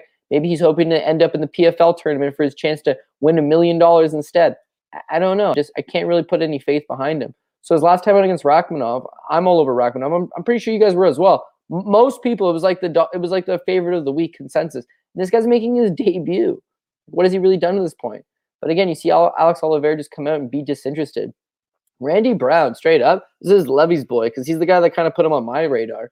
He'd always be talking about, like, man, this guy's good. This guy will be good. Grappling's improving. Striking's improving. He's long. Look at that reach. Look at that height. Once he figures out how to use it, he's going to put it together. And I just didn't see it out of him. So I'm the idiot that picked Mickey Gall over Randy Brown, and so he had Randy Brown. And honestly, dude, it's 1-1 going. It is, right? Because for as stupid as Gall's game plan was, he does flop over and end up on top in the second. Probably was the second. In the third, it's gut check performance. Two young fighters. But you see Brown, it's like this is the guy that's going to make the step forward in his career. And since then, you see the progression in him every time out. The Brian Barberena fight, I mean, he puts a pace on him, which is what he's going to have to do to Cowboy Oliveira. You see him work him, beat him up. But his grappling's improving a lot as well. And submitting Worley Alves, sure, Worley Alves is really tired and he topples over, and all of a sudden he turns a black belt into a white belt and snags him with the triangle choke. But it's the same case here. Tire Oliveira, put a pace on him. He probably has a striking advantage, and I honestly do think he has a grappling advantage as well. Alex Oliveira is very strong. He's physically very strong, but the more you cause him to grapple, the more you cause him to have to fight back, the more he's going to tire out. And with Randy Brown, low-key, he does have some decent grappling. He's been spending a lot of time on it, and I can see that as an additional path of victory for him. So I know, Locke, you and I spoke last night. We talked about certain props and all that. And like the Randy Brown by submission was plus 550. To me, I thought that was a little bit crazy considering, you know, it's not he's the better grappler. This is a gi jiu-jitsu tournament, or this is a 5-minute submission-only, grappling match. This is a fist fight for 15 minutes. And the key here would be hurt this man, tire this man, drag into some deeper waters. And then you see with Oliveira, it's like he'll look at the ref, and then he looks aside, and then he gets the tap. Like he doesn't really fight the submissions all that much. He mostly just accepts it. And part of that's fatigue as well. But I think Brown's able to do that to him. So, yeah, we've said this in all the fights. It's like, well, do we like the line, and are we confident? Like at some point, we're going to have to nut up and make some picks, and I'm taking Randy Brown here. Dan, you got to bring us that Rude Boy fire. I know that's your boy. Let us know what you think about this fight, buddy. Yeah, I mean, still to this day, the biggest bet I've ever made was on Randy Brown against Mickey Gall.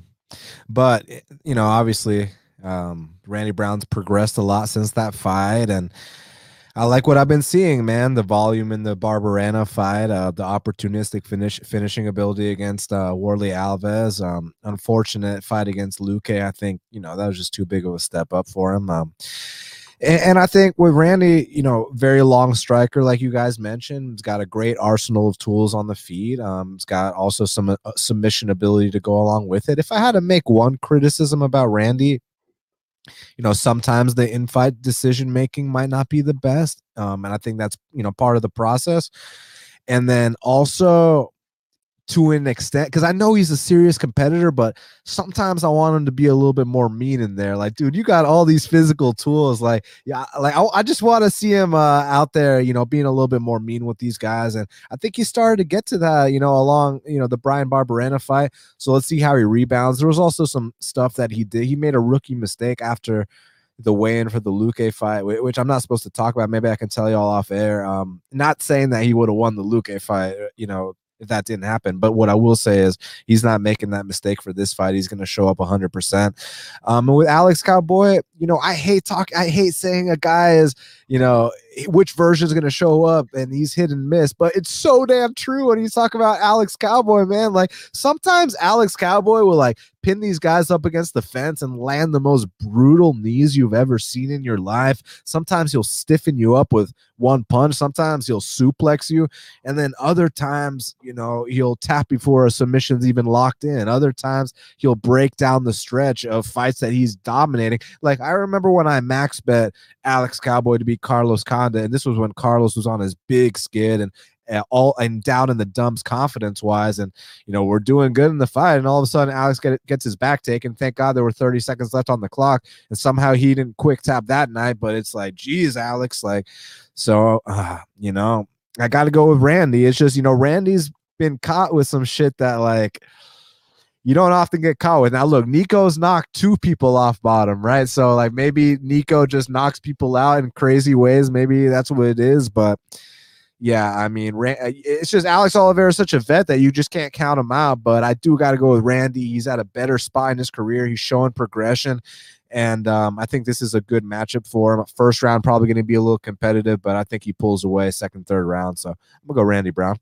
Yeah, this fight should truly tell us a lot about Brown and his progression inside the UFC, especially coming into the UFC at 6-0 and having a bit of an up and down career. But this Cowboy Oliveira fight seems like perfect timing for him to go out there and show his full capacity of what he has to bring to the table. All right, that wraps up the prelims for us. If you guys are joining us, if you are one of the 272 people in the live chat right now, please do hit that like. That definitely shows your boys some support. And then next week we'll be back for a different panel as well. So shout out to these guys for joining us on this Friday night.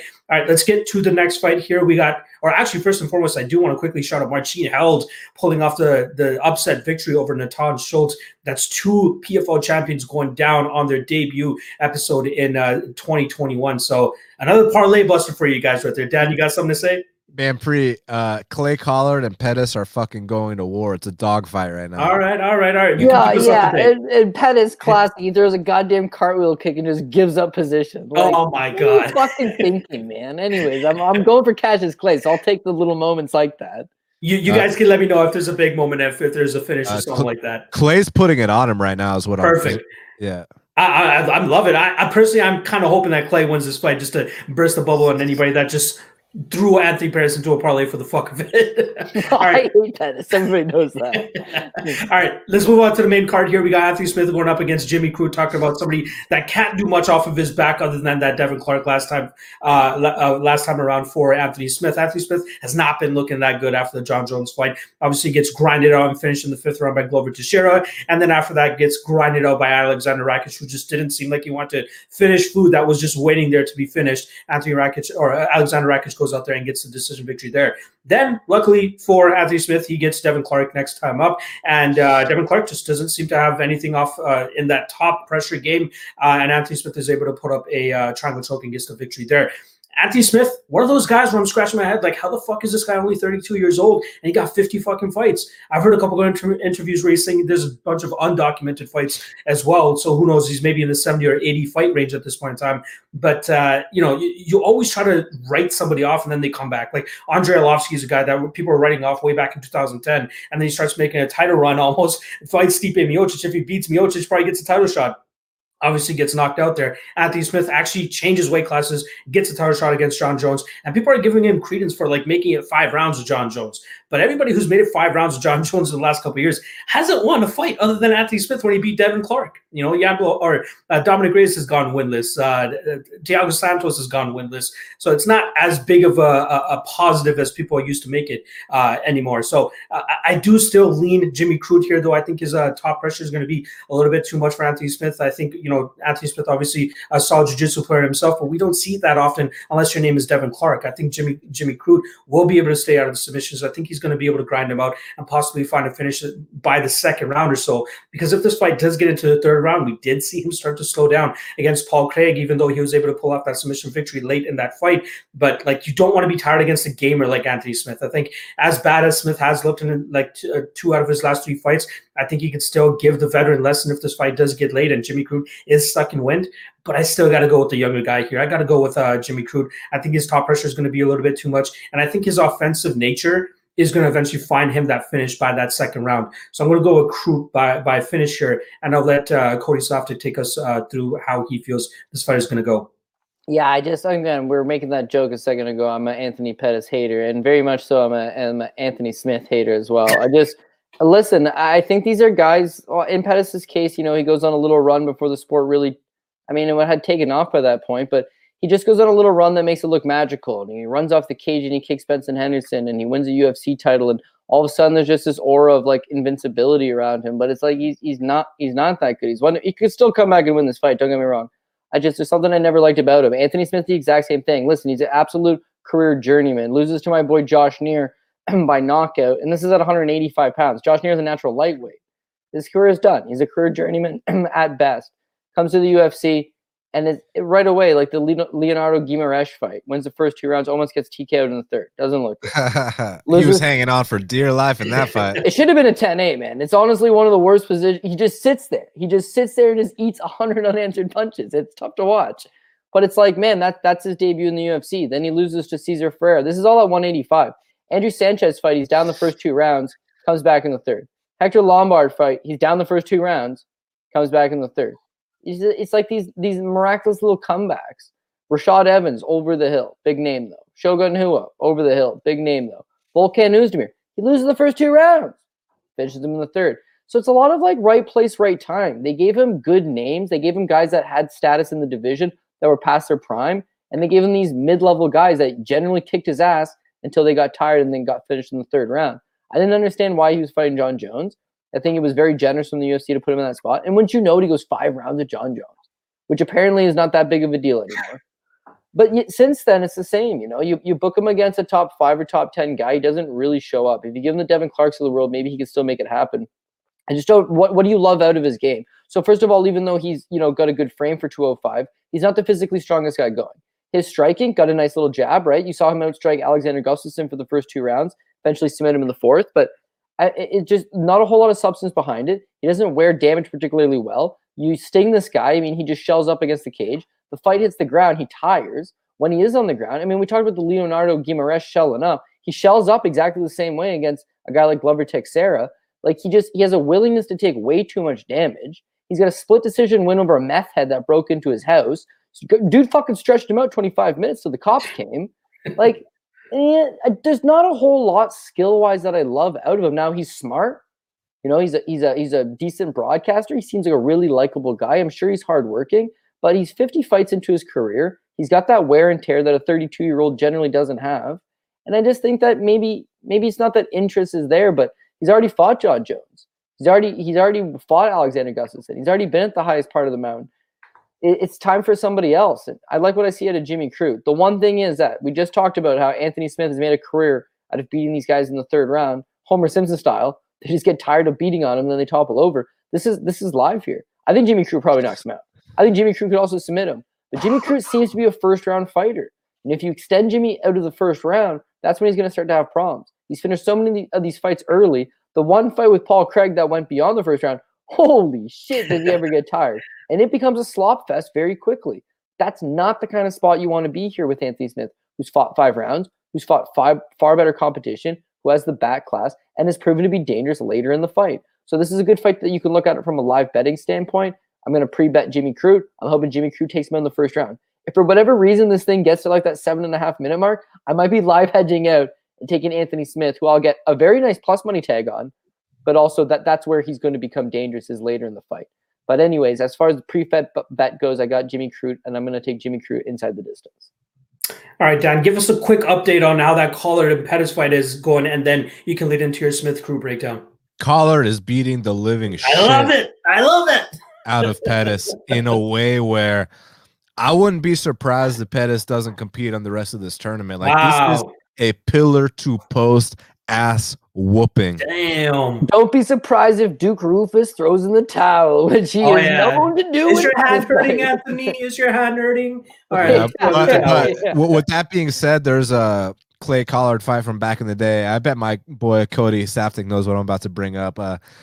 Clay Collard versus Justin Buckles, where a similar thing happened where Clay Collard beat the living shit out of Justin Buckles like the entire fight, and then got submitted in like the last like 30 seconds. Like, and it was like it was ridiculous. So we gotta wait until the fat lady sings. You know what I'm saying, Always, gentlemen? you can never count the eggs. But right now we're dealing with 10-8 rounds and all that stuff. Okay, so yeah. All right, give us that Crute and Smith fight now. Oh, you guys know I got Jimmy the Brute Crute. Yes. You know, after we get off air, I want you to say Jimmy the Brute Crute 3 times as fast as you can in an Australian accent.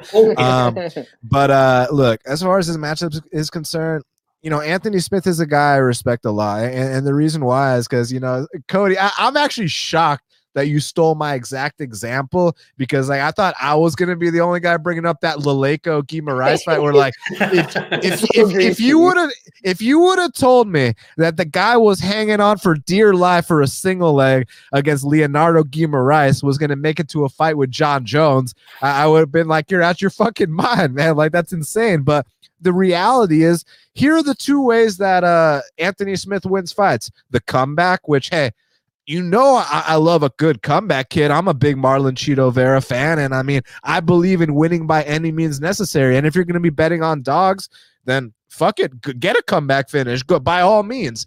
And then the other way is to go out there and destroy a washed-up legend in the first round. I just don't think that Jimmy the Brute Crute fits that bill in either respect. Like, I don't think he's going to come out here and get comeback finished or anything like. And plus, those 2 comeback finishes against Gustafsson and Volkan were all in the 4th round. This is a 3-round fight.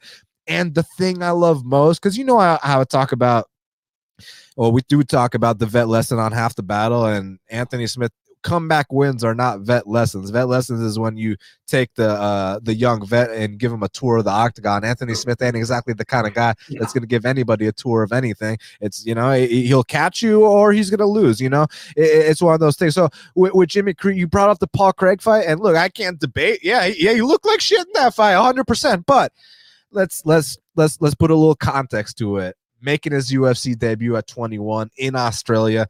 He said his heart was beating out of his chest. He said he gassed out before he even walked into the fight. He just said that he's grateful to get past that experience and hope that he never has to go through that again. Because, I mean, when I watched this guy on the come up, he went 5 rounds on his regional scene. So I know he's got the cardio to push. I think it was just, you know, that specific moment. It was on a huge card. It was his debut. I think he's shown a lot of maturity since then. And then the other thing I love is this. We always talk about on Half the Battle how no one is exempt from that first L unless your name is Khabib. And I got to say, if Khabib stuck around long enough, he'd take his first L too, but he got out at the right time and he did some GOAT shit. So all due respect.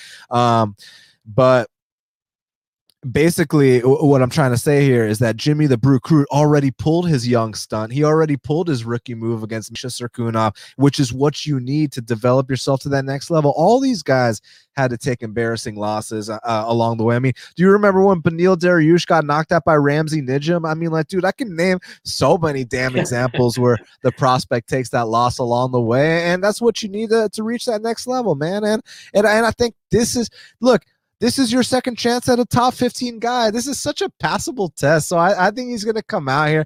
I think he's going to put it on Anthony Smith. I mean, I think he's going to completely neutralize him. And I don't think he's going to get caught with something along the way. So I got to go with Jimmy the Brute Crute. And I think it might be my most confident pick on this card. All right. Dare we call it a lock of the night play from Dan Levy over here? I know you don't use the L word. I know that's a taboo in this industry, but it's good to see that you have some big confidence on that. Brett, how do you feel about this fight? Are we not giving Anthony Smith enough credit here? Does he have a chance? How are you seeing it go? I like Crute as well. And Cody, you and I should chat about who else you hate, because I've been shitting on Anthony Smith and Anthony Pettis for the last half decade. My man. And yeah, I mean, for me, Smith is just not the type of fighter that I ever pick or ever have confidence in. He just doesn't do much of anything. He doesn't land a lot of strikes, and he absorbs way more strikes than he lands. He doesn't really wrestle effectively, and he gets taken down at will. And he's sort of regressing as well. And Crute seems like a legit prospect. And I think if Crute can fight a hard 15 minutes, then he will win this fight. And I would be very confident in him. And I'm confident in him regardless, but that's the concern. That's the concern I have. I think Crute is going to land strikes at a far higher rate. I think Crute has a pretty decent shot to earn a knockdown. And, Anthony Smith, he just gets taken down so easily. He gave up 12 minutes of control in a 15-minute fight to Alexander Rakic and landed 9 strikes in that fight. It's not going to be that difficult for Crute to outproduce him from an offensive standpoint. And Devin Clark, lost the fight, but got him on the ground pretty instantly from my recollection. And Crute had that outstanding performance against Oleksiejczuk where he attempted 10 takedowns in the first round, landed 8 of them. He just has a lot of tools, and Smith really doesn't have any tools. And you guys talked about all the reasons why I don't like Smith, and the comeback type of performances are frustrating from him. That's kind of one of the only ways he wins. And I feel like that is his path to victory once again. I don't see him beating Crute minute for minute. I think Crute has a lot more skills than him. I think Crute can control him on the mat, but there's a chance that Crute gets tired, especially if he thinks he can submit Anthony Smith. That might be tough. And if he gets him on the ground and gasses himself out trying to, finish him or submit him, he might slow down. And that's when we could see Anthony Smith take over. And, as much as Crute has been impressive, he hasn't fought to decision ever in the UFC. He got close against Paul Craig, and in his last 4 fights, they've all ended in the first round. So as much as I want to just wipe it away and assume his cardio is better, assume he's going to be this great prospect we all want him to be, there's still a possibility that his cardio isn't up to standard, and that's where I think he's most likely to get exposed. But I'm on the Crute bandwagon as well, and I'm hoping he rolls on Saturday. Yeah, the cardio thing is a very interesting thing to try to figure out, right? The one that comes to mind is Edmund Shabazian. He shows horrible cardio against Darren Stewart in their third round, wins that fight by decision. And then going into the Derek Brunson fight, my concern for Shabazian was that cardio, and everybody's like, dog, he's young, he's fixed it, he's going to go out there and beat him pillar to post for however long he needs to. We saw what happens in that fight. The cardio rears its ugly head. So hopefully for Jimmy Crute, we can, as a betting fan, we can see him go out there and right those wrongs, and we can see it with our own eyes that he can go a hard 3 rounds, without gassing out completely. But that, again, is remained to be seen. It seems like Anthony Pettis almost got the finish and pulled off the comeback here. Is the fight over with? Dan, I know you're still watching it. What's going on over there? Yeah, it went the full distance, so I'm expecting some 10-8s. And Pettis actually kind of slightly dropped him with a head kick in the last 30 seconds, but even with that, he might have still lost this round. Yeah. So all right, yeah, all right. it's a guaranteed decision win for Collard unless we see the greatest robbery of all time. Unless I see your mouse drop to your fucking desk, I won't ask you about it. I'm going to assume that Clay Collard won this fight. All right, let's get into the next one here. We got a rematch between Chris Weidman and Uriah Hall, a fight that happened over 11 years ago over in a Ring of Combat where Chris Weidman got his hand raised via first round KO. Cody, you can lead us off on this one. How are you feeling about it? Do you think Uriah Hall exacts his revenge this weekend, or do you think Weidman gets it done once again? Okay, so again, I can see live underdog here for Uriah Hall. This is another spot we talked about. Just the longer that you can extend this fight, the more opportunity you'll have, theoretically speaking. Chris Weidman, we've seen him to the absolute best guys that ever fought in the sport. Luke Rockhold, Yoel Romero, Jacare Souza, Gegard Mousasi. These guys are catching him later on the fight, no doubt about it. Do we expect Hall to do that? We have seen him do it. We have seen him catch opponents later. We have seen that, if he's still in the fight, that he can throw a flying, he can throw a spinning kick, he can throw something that you might not see coming. And with Weidman, his cardio looks awful. But, dude, what a hell of a stat, that Weidman's had 16 fights in the UFC and he's taken down all 16 opponents at least once. The man has never not taken down an opponent.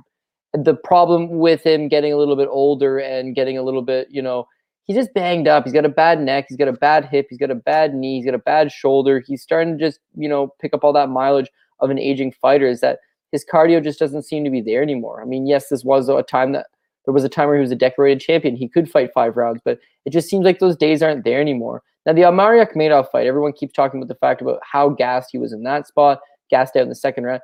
All that fight was grappling from both guys. I mean, he scores 5 takedowns on Omari Akhmedov. Akhmedov takes him down 4 times. Akhmedov is just, dude, he's got a vein going through his bicep, looks like a garden hose, man. He's so shredded up, ready to go, that it was they're both tired. But but it's a grueling pace, so to speak. And when we talked about earlier with Brendan Allen's quote, saying, would you expect? I don't expect this thing to go 15 minutes and to it not hit the ground at some point. I feel the same way in this spot. Chris Weidman gets all these guys down at some point. It's what he's able to do with that. With Uriah Hall, he doesn't got a great get-up game. We've seen the Antonio Carlos Jr. fight. Once he did get taken down, he did get control a little bit. It's that the second or third round, Carlos Jr. too tired to get the fight to the ground. Hall just stays to the outside, hits him with the jab. The Anderson Silva fight, he arguably drops the first 2 rounds to Anderson Silva on the basis of not doing anything. Again, though, we have seen people do that when they fight Anderson just because, he is a GOAT in a lot of people's opinions. They look up to him. They don't really push that pace on him. So what do you expect out of him? He's late 30s now. Takedown defense has always been an issue, although it's something that he has been addressed. He's live the later these fights goes. It all makes up that he is live underdog. But the more you think about it, the more you really ponder the idea of what's the most likely scenario is that Weidman is able to at least secure takedowns for the first 2 rounds and then on that basis survive that third. Easier said than done. And we've seen if anybody's going to blow it in the third round, it's going to be Chris Weidman. But one's got to imagine that he should be the pre-fight favorite. He is the slight pre-fight favorite. I can't say I completely disagree with that. If you're looking to chase for dogs, if you're looking for dogs with an opportunity, Hall would be one of them. If you like betting those third round props, this guy to finish this guy in the third round, again, Hall's a guy that has these third round finishes. Weidman's a guy that has been finished in the third. It is kind of a trend for both guys throughout their careers. Maybe his live dog. But I think I'm going to cower it out here and go back to Team Weidman and think that just he gets the takedowns going. I'm kind of surprised in the amount of people that are as confident in Weidman as they are, which is why the line is starting to stretch to that minus 130 range for Chris Weidman. Dan, are you giving Weidman a shot like most people seem to be doing this week, or are you just hitting a hard pass here? No, I mean, I give him a shot to win the first round, just like he wins the first round in every single fight he's been in, minus the Dominic Reyes fight.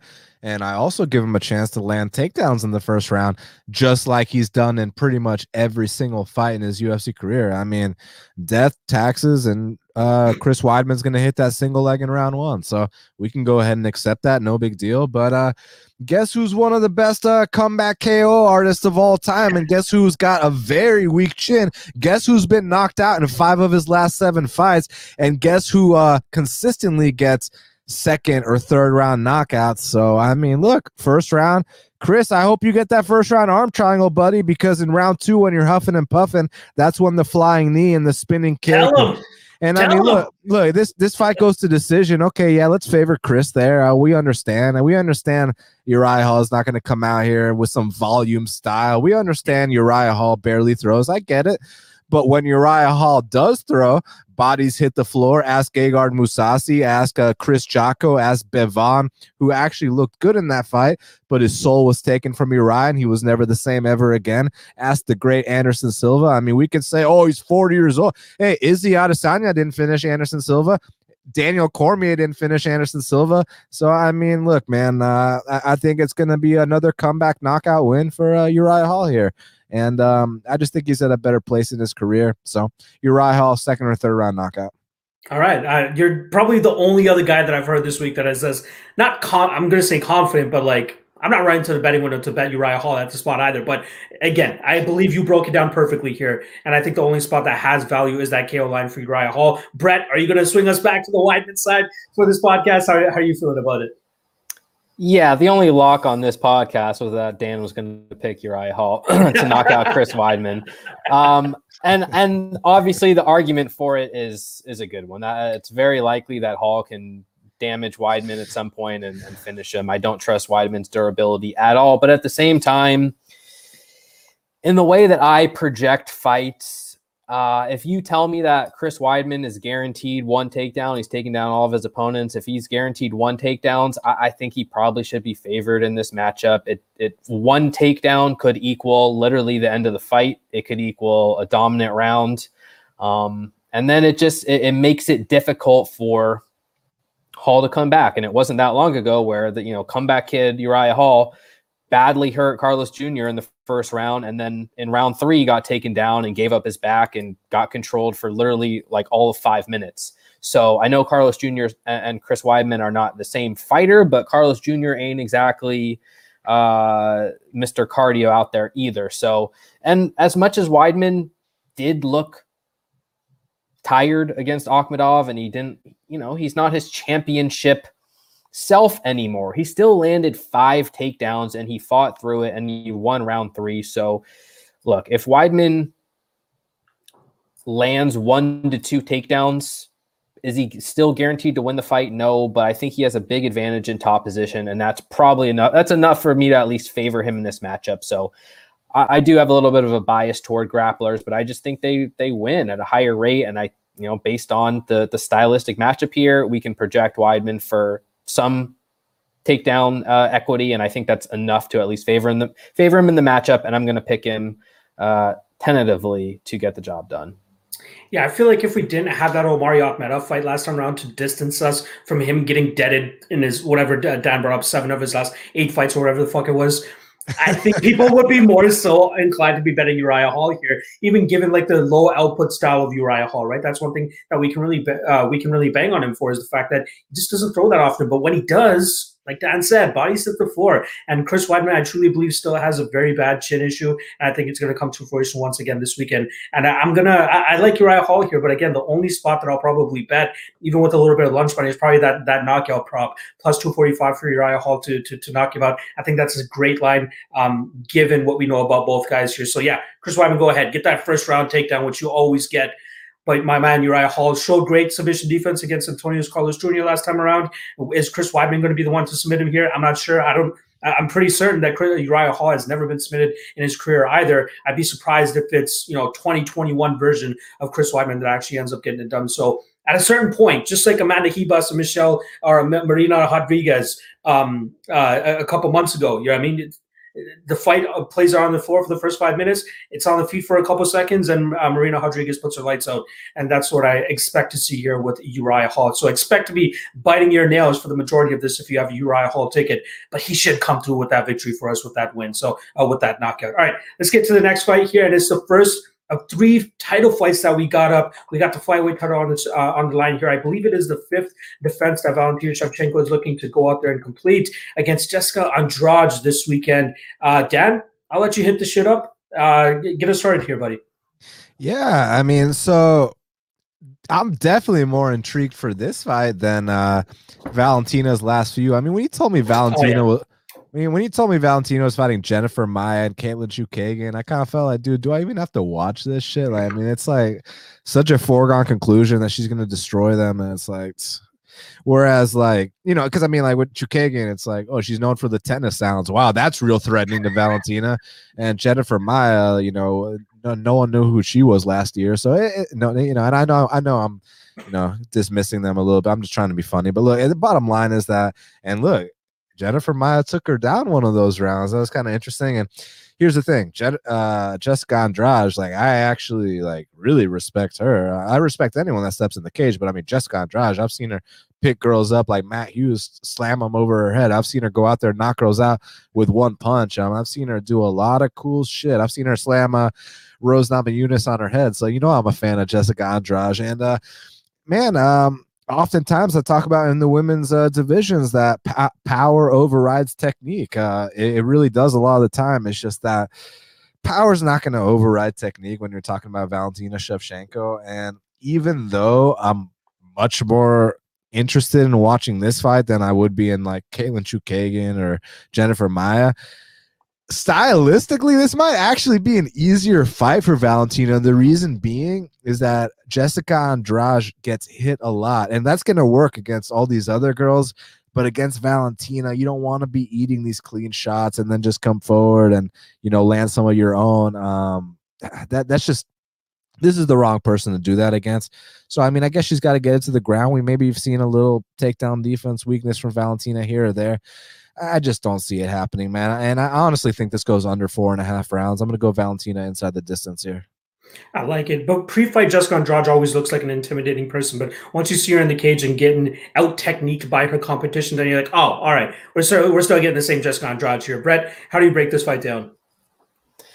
Yeah, I think this sets up pretty well for Shevchenko. I mean, Andrade is a fighter I like to back because just of the way that I again project fight. She lands strikes at a very, very high rate, 6.38 per minute, and she's landed 141, 131, 117, 206. She lands big numbers of strikes, and she also lands more than 3 takedowns per minute, 10 takedowns against Tisha Torres. But she excels in a way where she can just bully opponents, and like this seems perfectly set up for Shevchenko, because Shevchenko doesn't necessarily like to lead. And if she's going to have, Andrade is much smaller than her. If I pull up the numbers, Andrade is, 4 inches shorter, 4 inches less of reach. There's a reason she dropped down to strawweight. And I think, she's going to have to close the distance. She doesn't have range striking tools to beat Valentina Shevchenko. She needs to take her down, or she needs to basically box her up in the clinch, win by knockout. And I just think she's going to get pieced apart closing distance. Valentina Shevchenko is so much more technical, a larger frame, more precise, and I think there's a good chance she hurts Andrade badly and finishes her. I also even think Shevchenko is a better wrestler. Maia taking down Shevchenko did concern me a little bit, but Jennifer Maia might be a better control grappler than Andrade. Andrade isn't necessarily a control grappler. She just picks you up over her head and tosses you to the ground, but she's, it's strength, it's physicality. It's not like a precision, speed, and control. So I just think this is a really tough matchup stylistically for Andrade, and I like the inside the distance on Shevchenko. I think she probably knocks Andrade out if the fight plays out on the feet, and I think she could take her up and take her down and beat her up on the mat as well. I'm less confident about that, about her finishing on the mat, but Andrade isn't a spectacular defensive wrestler, and Shevchenko is honestly becoming one of the best wrestlers, one of the best female wrestlers in the sport. That's really where she's made her hay in recent fights, and I just think she's better than Andrade everywhere and pretty likely to dominate this fight. But I've overlooked Andrade at spots too, so I like Dan. I'm actually excited to watch this one. Yeah, for sure. I'm glad that you brought up the wrestling aspect of Shevchenko's game recently, because that's something that she's been leaning on, right? And especially that Jennifer Maia takedown. It was actually Valentina initiating the takedown. She makes a little bit of a mistake. Jennifer Maia ends up on top, and she grinds out the rest of that round. And then the rest of the fight, you see her landing similar takedowns, and you see Valentina actually controlling it properly. So she made the adjustments that she needed to, and she didn't give up another takedown for the rest of that fight. It was hilarious seeing her go from minus 2,500 after round 1 down to minus 250 after round 2, and then all the way back up to minus 5,000 after round 3 or round 4. But that's Valentina Shevchenko, man. I don't think that she has much cause for concern here in terms of getting knocked out. Her durability seemed to be pretty on point. She's eaten some big shots from Amanda Nunes in the past, who I'll bet probably has more power than Andrade on the feet, given their stature alone. But I do like Valentina in this fight. It's it's a no-brainer here. I'd be surprised if Andrade wins this fight. I think her path to victory, more likely to win, is not the knockout that a lot of people are thinking, but I think it's like if she truly ends up being the stronger woman in the clinch and just decides to be boring for one fight ever and just push Valentina up against the cage and try to get enough control time to win 3 rounds. But I just can't see that happening. I truly can't see that happening. The only real improvements that we've been seeing from Andrade since he's been in the UFC is she moves her head a little bit more, but she's still getting dinged, right? So it doesn't really solve anything if it doesn't really fix your issues, and you're still going out there and getting out techniqued by these much better fighters. And Valentina, let's be honest, she's the 125 women's GOAT at this point in time. I don't see anybody slowing her down. There's nobody in the rear view right now that's coming up on her. Like, there's a reason Jessica Andrade gets the title shot after 1 win over Katlyn Chookagian, and a fighter who, Chookagian definitely couldn't take the power in that fight. But again, if Chookagian had a little bit more durability, that's a prime fight for Andrade to go out there and get 30-27 just by getting outworked on the feet, right? Just staying at distance and landing that jab at distance. But Valentina, great striking all around, great spinning back kick, great kicks up the middle, and great combinations on the outside. The way that she was able to outstrike Holly Holm over 5 rounds, I think that gets overlooked a little bit too much, because everybody thought if this fight stays on the feet, Holly Holm probably boxes her up. And she was setting up traps. Her lead hook was landing very well in that fight, and I expected to do the same thing here against Jessica. So I like Valentina. I gave a little bit too much credit to Jessica Andrade's durability, and I thought Valentina would win by a decision, and I'll stick with that. But we'll see. Maybe Andrade's bullheaded attitude of just marching forward and trying to land big shots is going to eventually get her knocked out in this fight. But I'll go with the decision. Cody, wrap this fight up for us. How are you seeing this one? Yeah, I got to agree with everybody here. I think Valentina Shevchenko, are we interested? Yes, because it figures to be at least a more difficult task than that she has been facing. But yeah, I think things remain the same. You know what? When you're that great, people just start looking at performances of like, what can they knock on it? And Amanda Nunes is in a similar position where it's like, well, she didn't look great in that Jermaine Durandamy fight, and she didn't look fully interested in that Felicia Spencer fight. But it's like you're just trying to nitpick stuff, and then you see her go out there against Megan Anderson, and it's just a reminder of like, yeah, she's one of the best in the world. Actually is the best in the world to do it. It's that, supreme back class. Valentina goes out there and she just handily defeats these fighters. So if you want to look back at the Liz Carmouche fight, it's really boring and slow output. If you want to look back at the Jennifer Maia fight, maybe she lost the first round. Again, we're just nitpicking. We're nitpicking greatness. She's the best 125-pound fighter to ever fight in this division. She seems to be leaps above the rest of the competition. And quite honestly, I mean, she's in a pretty unique situation where if Weili Zhang keeps winning, then they're going to end up booking a super fight between Shevchenko and Zhang. If she was to win that and she ends up getting a super fight against Amanda Nunes, you would be able to, like, in theory, be like, I got all the titles. 115 to 145, I beat both champions. And conceivably, Valentina could do it. She is that talented.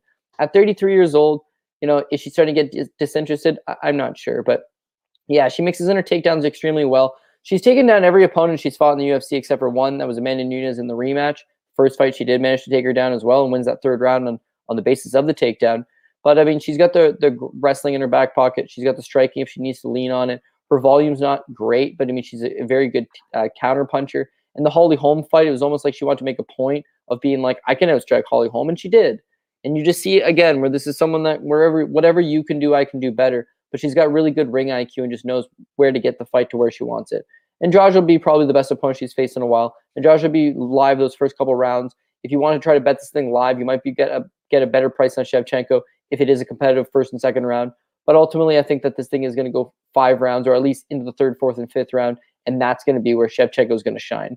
With Andrade, we talk about she's a good striker, but she's not a great striker. When you see her face great strikers, she's in trouble. That first Rose Namajunas fight, she's a 10-8 first round. She's absolutely beat pillar to post. She's got a 62-inch reach, and 5'2" with a 62-inch reach. It's very difficult for her to close the distance, right? So the first Rose fight, you see that on full display. And then she slams her on her head, and she gets the Weili fight. And Weili really exposes her. And that this is what elite level striking is, just versus good level striking. She comes in there, she wings those bombs, just like we talked about, that John Lineker style.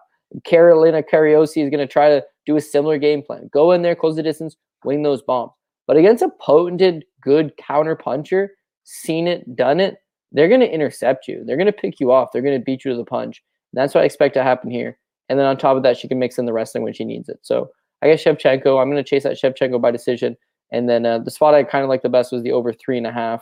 But again, it's fighting, and anything could take a turn for the worse at any minute. Yeah, this should definitely be a good test for Shevchenko, considering there's not much else for her at 125 pounds, so I'm not too mad at it. All right, let's get to our co-main event, and easily the fight that I'm looking forward to the most this weekend. I think Rose definitely has the loudest spark out of all the dogs in championship fights. Dan, kick this one for us. Kick this one off for us, my guy.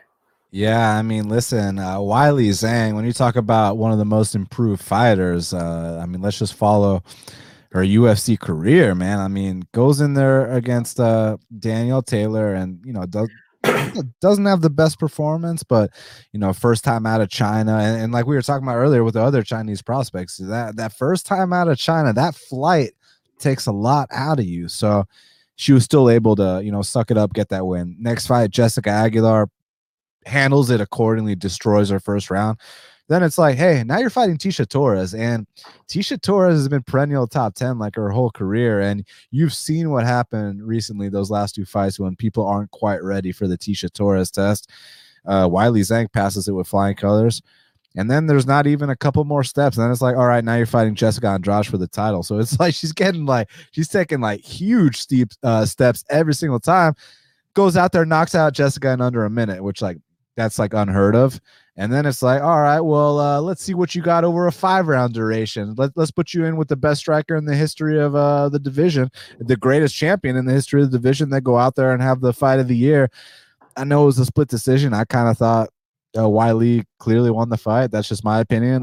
But bottom line, regardless who you scored it for, I think it's pretty evident the progression that she's been making, and also just her toughness, man. I mean, like, she's got the well-rounded skill set. She's got the athletic tools, but like, how about her will to win? How about the fact that when anytime Joanna landed something, immediately Wiley's firing back and answering, and those are the kind of things that Rose Namajunas ain't gonna like. I mean, like, look, I have seen Wiley get wobbled. I know Rose hits hard.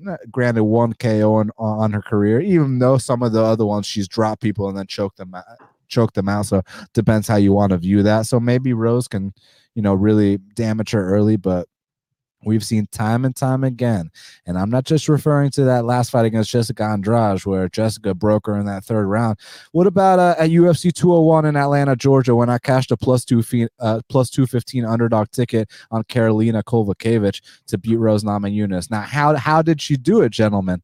The exact way that Wiley Zhang is going to win this fight, which is take over in the 2nd and 3rd round. Let Rose look. Rose is a great athlete. Rose has fantastic speed, great footwork. She shows moments of brilliance. She's got an opportunistic finishing ability with her subs as well. Like, she's great. It's just the mental part of the thing is you start to stand up to someone like Rose, and she breaks. And Wiley is indestructible. You're gonna have to kill this girl to put her out. And hey, Rose, if you land that death blow you landed on Joanna, who I was actually kind of calling chinny prior to that fight. Like, if I had to make a criticism for Joanna, it wasn't her amazing point fighting, her Euro kickboxing. Like, that, I wasn't going to criticize that.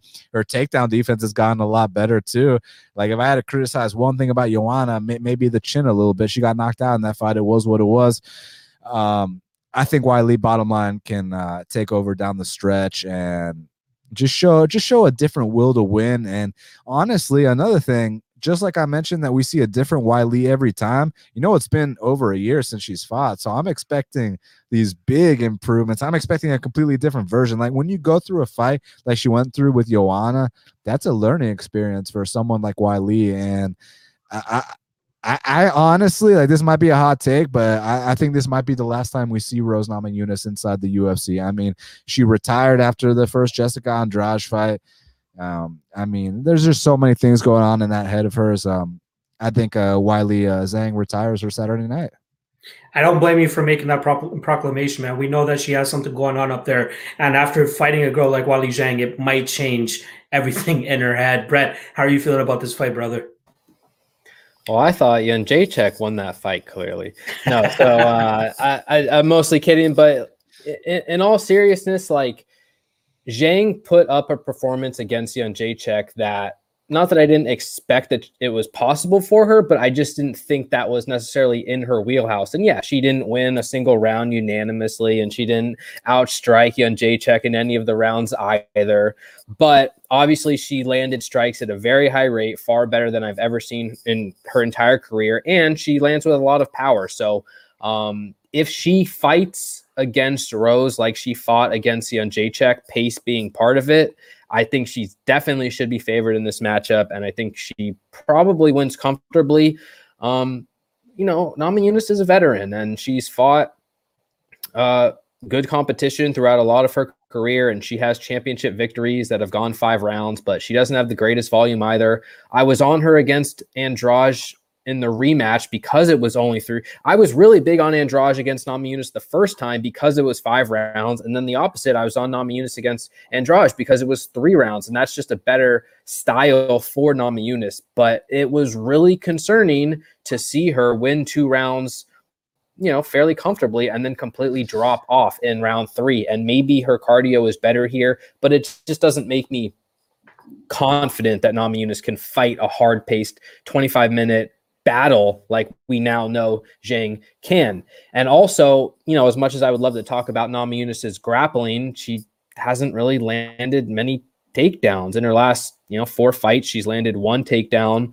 I think it's a path to victory for her, but Zhang hasn't given up a takedown in her UFC career, so it's hard to really bank on that aspect either. I guess for me, the question is, do I favor Zhang mildly or moderately? And the reason why I would be hesitant to like back her at her current betting line is just because I think that the fight could be close. I know people think Zhang can or will knock Namajunas out, but she's been generally durable throughout her career. And if the fight plays out for 25 minutes and we say it goes to decision, Namajunas doesn't absorb that many strikes. She's fought competitively with the majority of her competition. I just wouldn't be surprised. Again, going back to the fact that Zhang didn't even win a unanimous round against Jędrzejczyk. There's certainly paths to victory for Rose that just come to fruition just from being a competitive fight. Rounds being close, judges seeing rounds different ways. But ultimately, I think you have to favor Zhang. I think she's going to outstrike Rose. I think she's going to land more effectively. And I wouldn't be surprised if she even wrestled a little bit too. And if the cardio is not there for Rose, this could turn into a one-sided beatdown. And another fight that I'm excited to watch. Yeah, I'd be kind of surprised if we saw a grappling heavy approach from Weili Zhang here. Like, I think the skills of Rose and her jiu-jitsu game has kind of been swept under the rug, considering her last 4 or 5 fights have all been striking contests, right? Like, it wasn't that long ago where she's like throwing up flying arm bars and all that type of shit. Like, she does have a solid jiu-jitsu game under her sleeves, but she's just been forced to strike as of late. So I don't see her taking down Zhang here, and I'd be very surprised if we see Zhang actually attack the grappling. The one thing that Dan brought up that I really liked about the Joanna fight is every time Joanna was throwing a combination, you see Zhang finishing that combination with a counter of her own. She's the one like having the last word in all of those exchanges, and it seems like it's popping. Like those shots are heavy. Those shots are like coming with confidence and coming with a lot of sauce on them. And I think that's where it's going to eventually break Rose the longer this fight goes.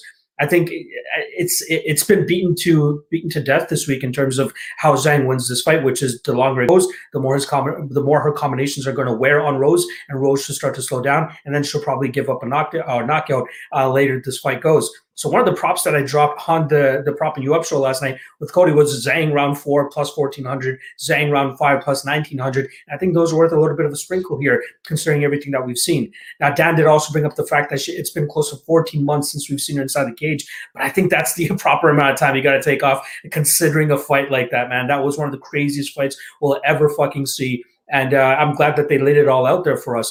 Props to Joanna's chin, though, right? Like, she was able to take so many crazy clean shots. Her head was snapping back so many times, and it just shows you the amount of power that Zhang carries in her strikes. And I just don't see how Rose stands up to that for the majority of 25 minutes. Adding to the fact that Joanna and Rose 2 fight, one thing that Joanna did very well in that fight was she was landing the leg kicks at the ending of her combinations, and it started to slow down Rose the more the fight went. The one thing that Zhang does is it seems like she starts her combinations with kicks, which are great, I think, because not a lot of people are expecting punches to come right after that. And that's something that Zhang does very well. She's very quick with it too. And again, her power is going to be levels above what Rose brings to the table here. So yeah, I like Zhang here. I think she's the livest to get the finish here.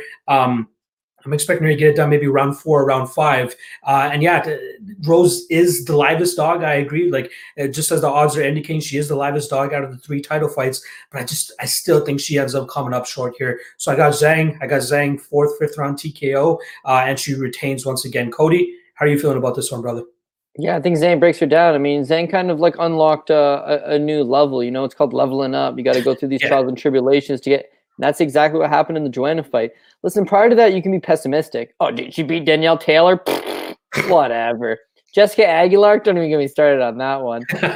Tecia Torres, well, you know, Tecia Torres is a gatekeeper of the division, and doubles her up on strike counts. Take her down twice, you know, impressive enough. But you know, it's just a middling top 5, top 10 fighter. Jessica Andrade, lucky punch. But then the Jędrzejczyk fight, that's where you see it all comes together.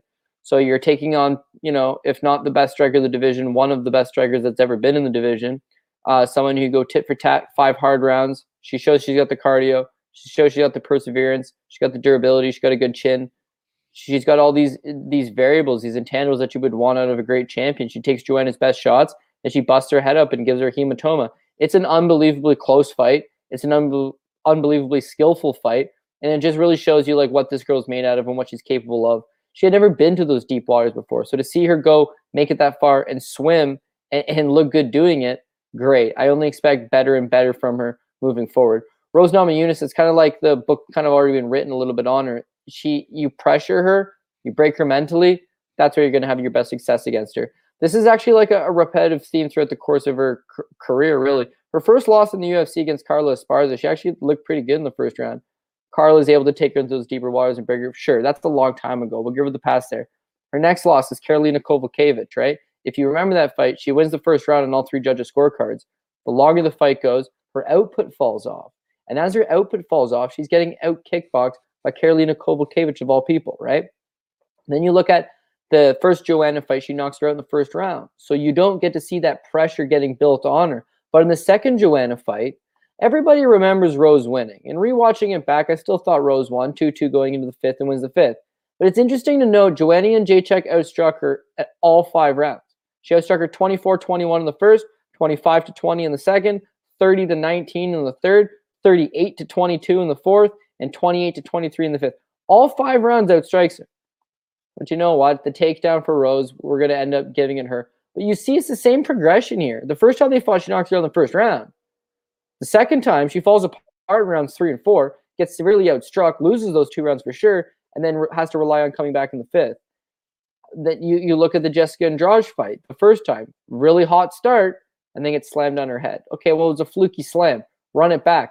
Very hot start, loses in the 3rd round. And actually, aptly ripped it right from my head, dude. I did the exact same thing. I had Jessica Andrade in the first fight over Rose on the basis of its 5 rounds. Because just like I'm saying here, the key to beating Rose is to just take her into those dirty waters. Make her have to, self-doubt, break her physically, get to her. And in a 5-round fight, I figured she was going to have her opportunity. She goes out there, she slams her. They rebook it as a 3-round fight. And I'm on Team Rose, thinking, you know what? All she's got to do is stay to the outside, use the superior striking, win those first 2 rounds. But in the 3rd round, I felt the exact same way I did in the first one. If this is 5 rounds, Rose not winning it. She's falling apart at the end of the 3rd round. She's getting busted up bad at the end of the 3rd round. And again, when you look at the numbers, they absolutely fall apart. She's hitting at a 25% clip in the 3rd round, accuracy-wise. Accuracy falls off. Volume falls off.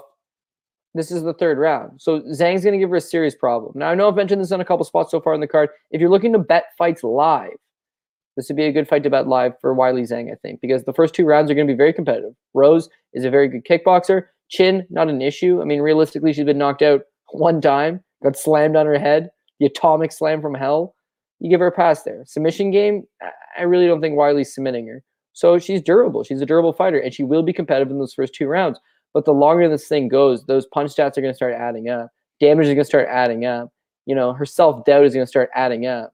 I know she went on record saying, better dead than red. It's like, well, your wish is my command, girl. Let's see if you have the same attitude after 3 rounds. Because Weili's going to put it on her. So I got Zhang eventually. She might break her late. I want to chase one of these decision props as I usually do.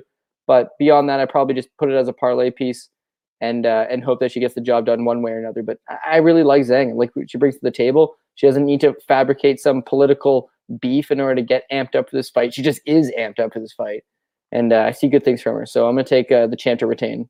And on that topic, Cody, I've noticed when they start saying, some dumb shit, and the fights tend not to go their way. I mean, I remember Kevin Holland talking about having dildos in his car before the Brunson fight.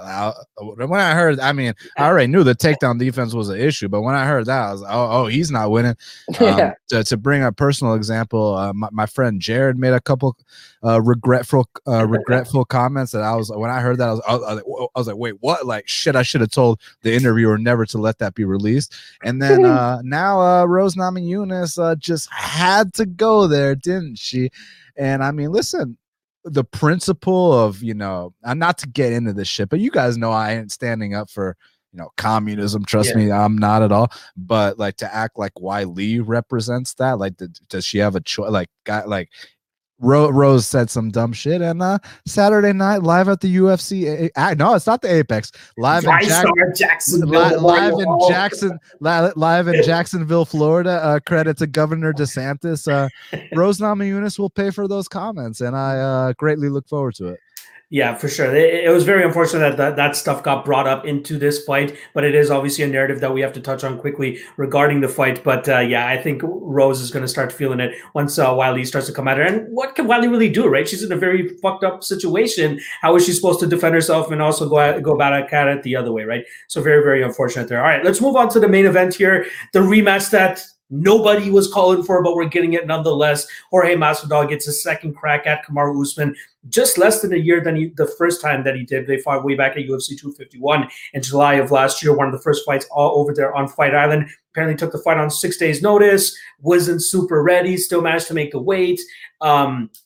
And just, has a decent first round. One judge scores the first round for him. The other two actually give it to Kamaru. And then it's just one-way traffic for the rest of the fight. Now, it wasn't the most fun fight. It wasn't the most competitive fight. We saw Kamaru Usman go out there and do what Kamaru Usman needs to do to get wins, and that's slow it down, bring it down to his pace, push guys up against the cage.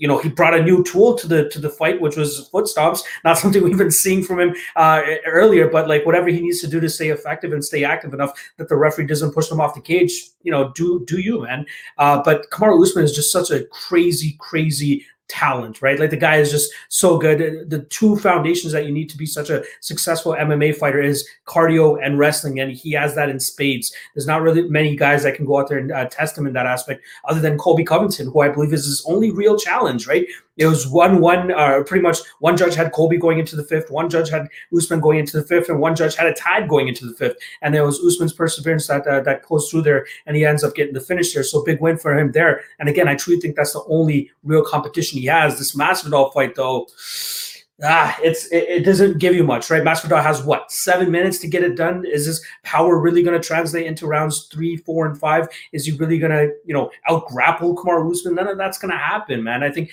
Kamaru Usman has this legacy thing going on. He's going to go down as one of the greatest welterweights of all time, and it pains me to say that, especially as a George St. Pierre guy. But Kamaru Usman has all the tools to go out there. As long as he keeps turning away these contenders, it's going to be hard to dismiss that.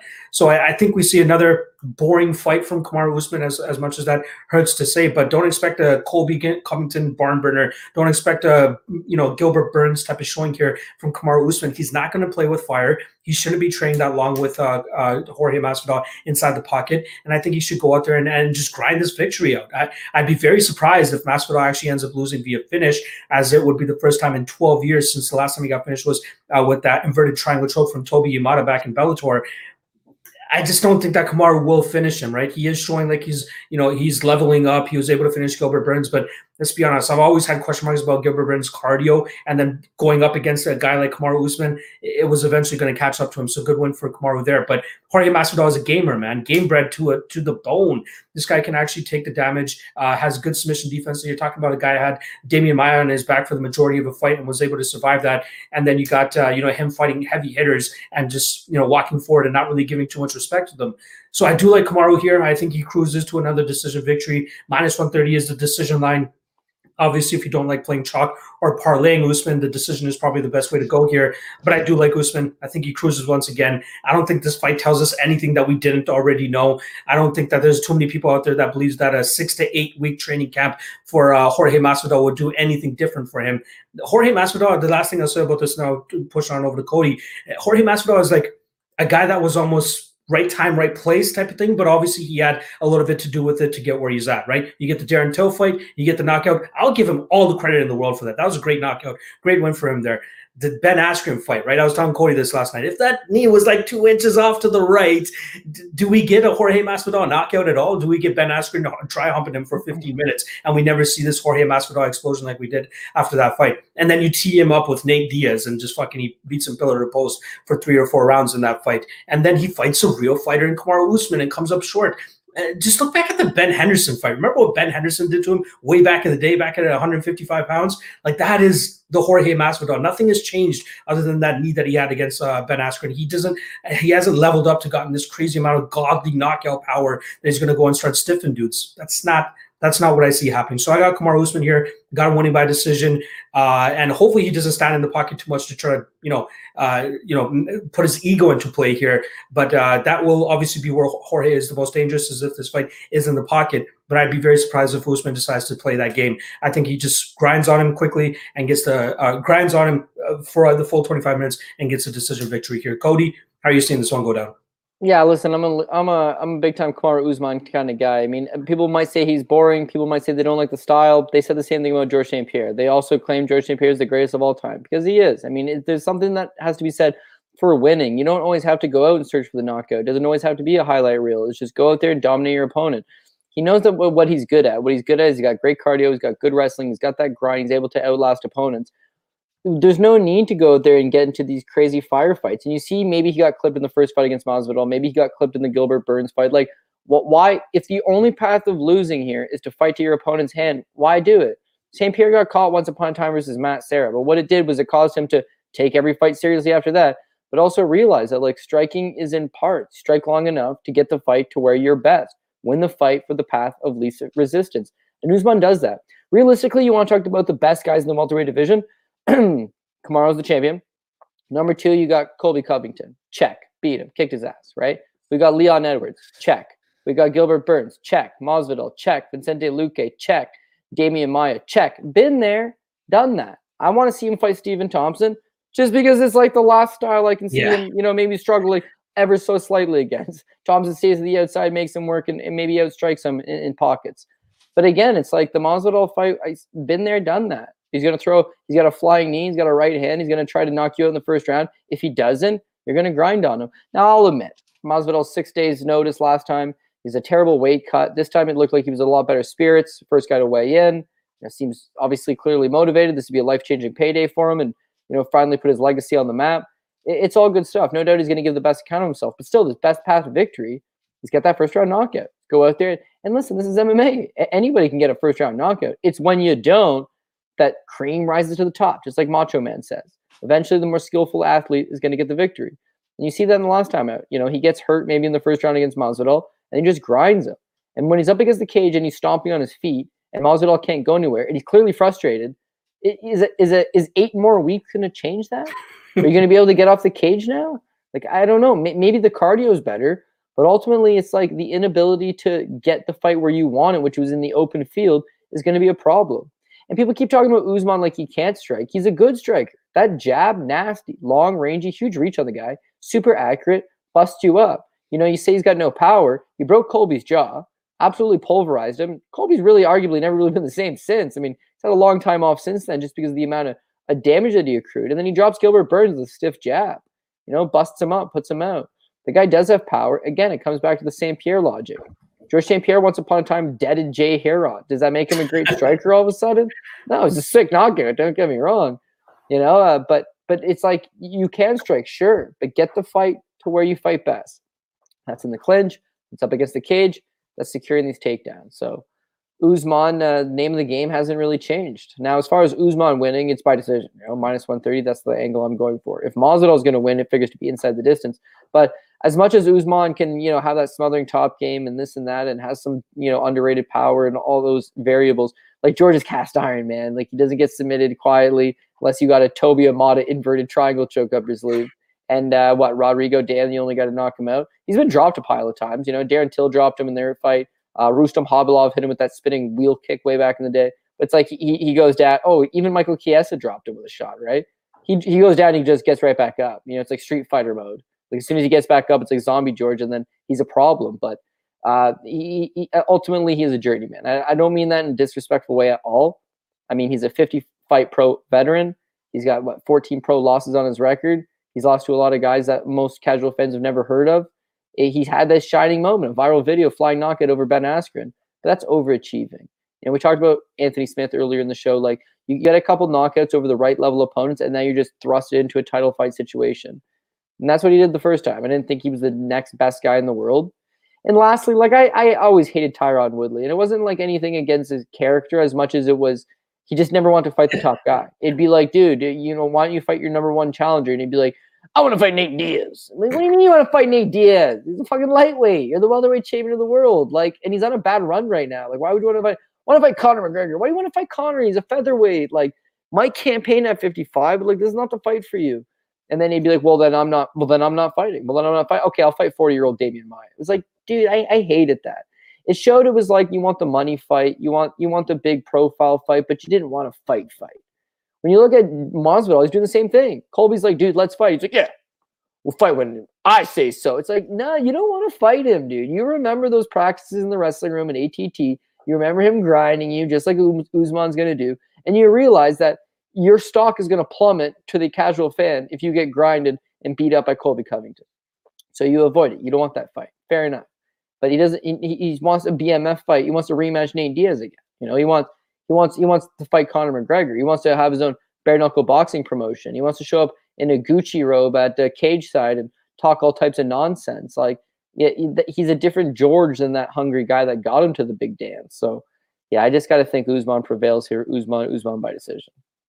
All right, we got over 367 people in the live chat. I'm glad that you guys know that 9 p.m. Eastern on UFC Fight Weeks on Friday nights, this is the spot to get your last thoughts out for the upcoming card. Dan, I think most people are excited to know what your dog thinks about this fucking fight, and if he's going with his fellow dog, Jorge Masvidal. What are your thoughts on this main event, brother? You know, he's going for Gamebred. Man, my boy Cody was hurling the insults at a legend, man. I mean, I think you got to show a guy like Gamebred a little more respect. I mean, I remember being in college at my girlfriend's apartment watching Jorge Masvidal fight Paul Daly on some shit. And he got robbed. Shark Fights. Yeah, Shark Fights 13, I want to say. Shitty bootleg stream on Shark Fights. I remember watching him beat the shit out of KJ Noons in Strikeforce. I remember him knocking out Yves Edwards, and it was such a big deal. And, you know, for him to get to the position he's in, I mean, you're talking about him avoiding Colby, but I mean, he's fighting Kamaru. Isn't Kamaru the guy that knocked out? Isn't Kamaru the toughest fight in the division? So isn't that the last 2 fights he's taken? So, I mean, it's not like he's ducking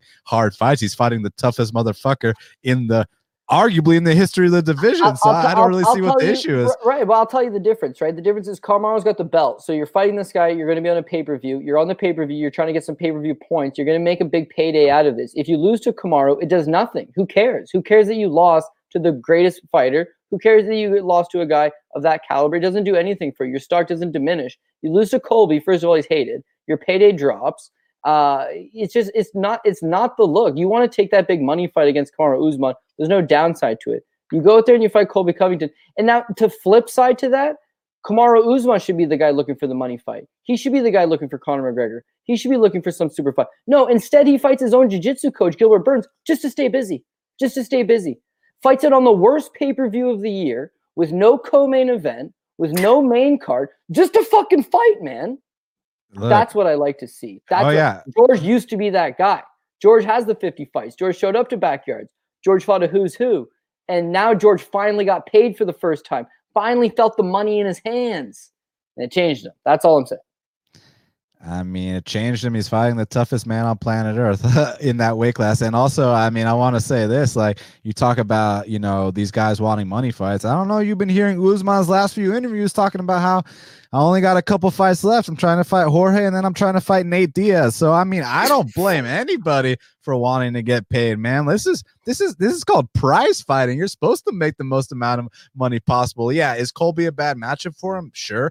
But, like, why are we going to take less money fighting him and instead of going to fight the champ? And I mean, dude, it just makes so much business sense for him. And as far as the skills, look, when they fought last time, I thought the first 3 minutes of the first round, Jorge did pretty decent on 6-day notice. Look, I get it's a built-in excuse, but he looked in much better shape this time. I think he'll have a little bit more gas this time. I think maybe this time he can win the first round, maybe do well into the second round. The issue with Jorge Masvidal throughout his career has been this: you never criticize Jorge Masvidal's chin or his. I think his takedown defense is pretty good. You don't criticize his hands or anything like that. When you criticize with Jorge Masvidal, you remember the famous quote that he made up, that Jorge Masvidal gets robbed more than a 7-Eleven. Jorge Masvidal gets up to these leads in these fights, and then he coasts.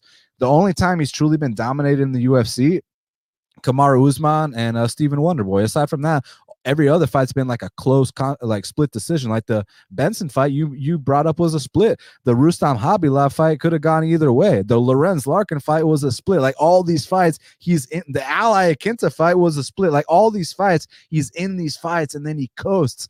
And coasting against a guy like Kamaru Usman is the recipe for getting outworked in a way where there's no way you can win the decision. Because he's the like you take your foot off the gas against a guy like Kamaru Usman with his work rate, and it's just bad news. So look, I definitely think Jorge is going to come out better this fight, and I think that he's going to show, he did pretty good those first 3 minutes, just kind of fatigued, but it's not like he was out there getting dropped with jabs like Gilbert Burns. It's not like he was getting his jaw broken like Colby Covington. He still made it the full 5-round distance on 6-day notice. So I expect a better showing. And also the line is twice what it was last time. It was like minus 230 last time. It was like minus 54, 460 this time. So it's, I don't know, man. I mean, it's like, to me, on one hand, I understand Masvidal giving him the shot because, like, this is a big money fight. Jorge is a superstar.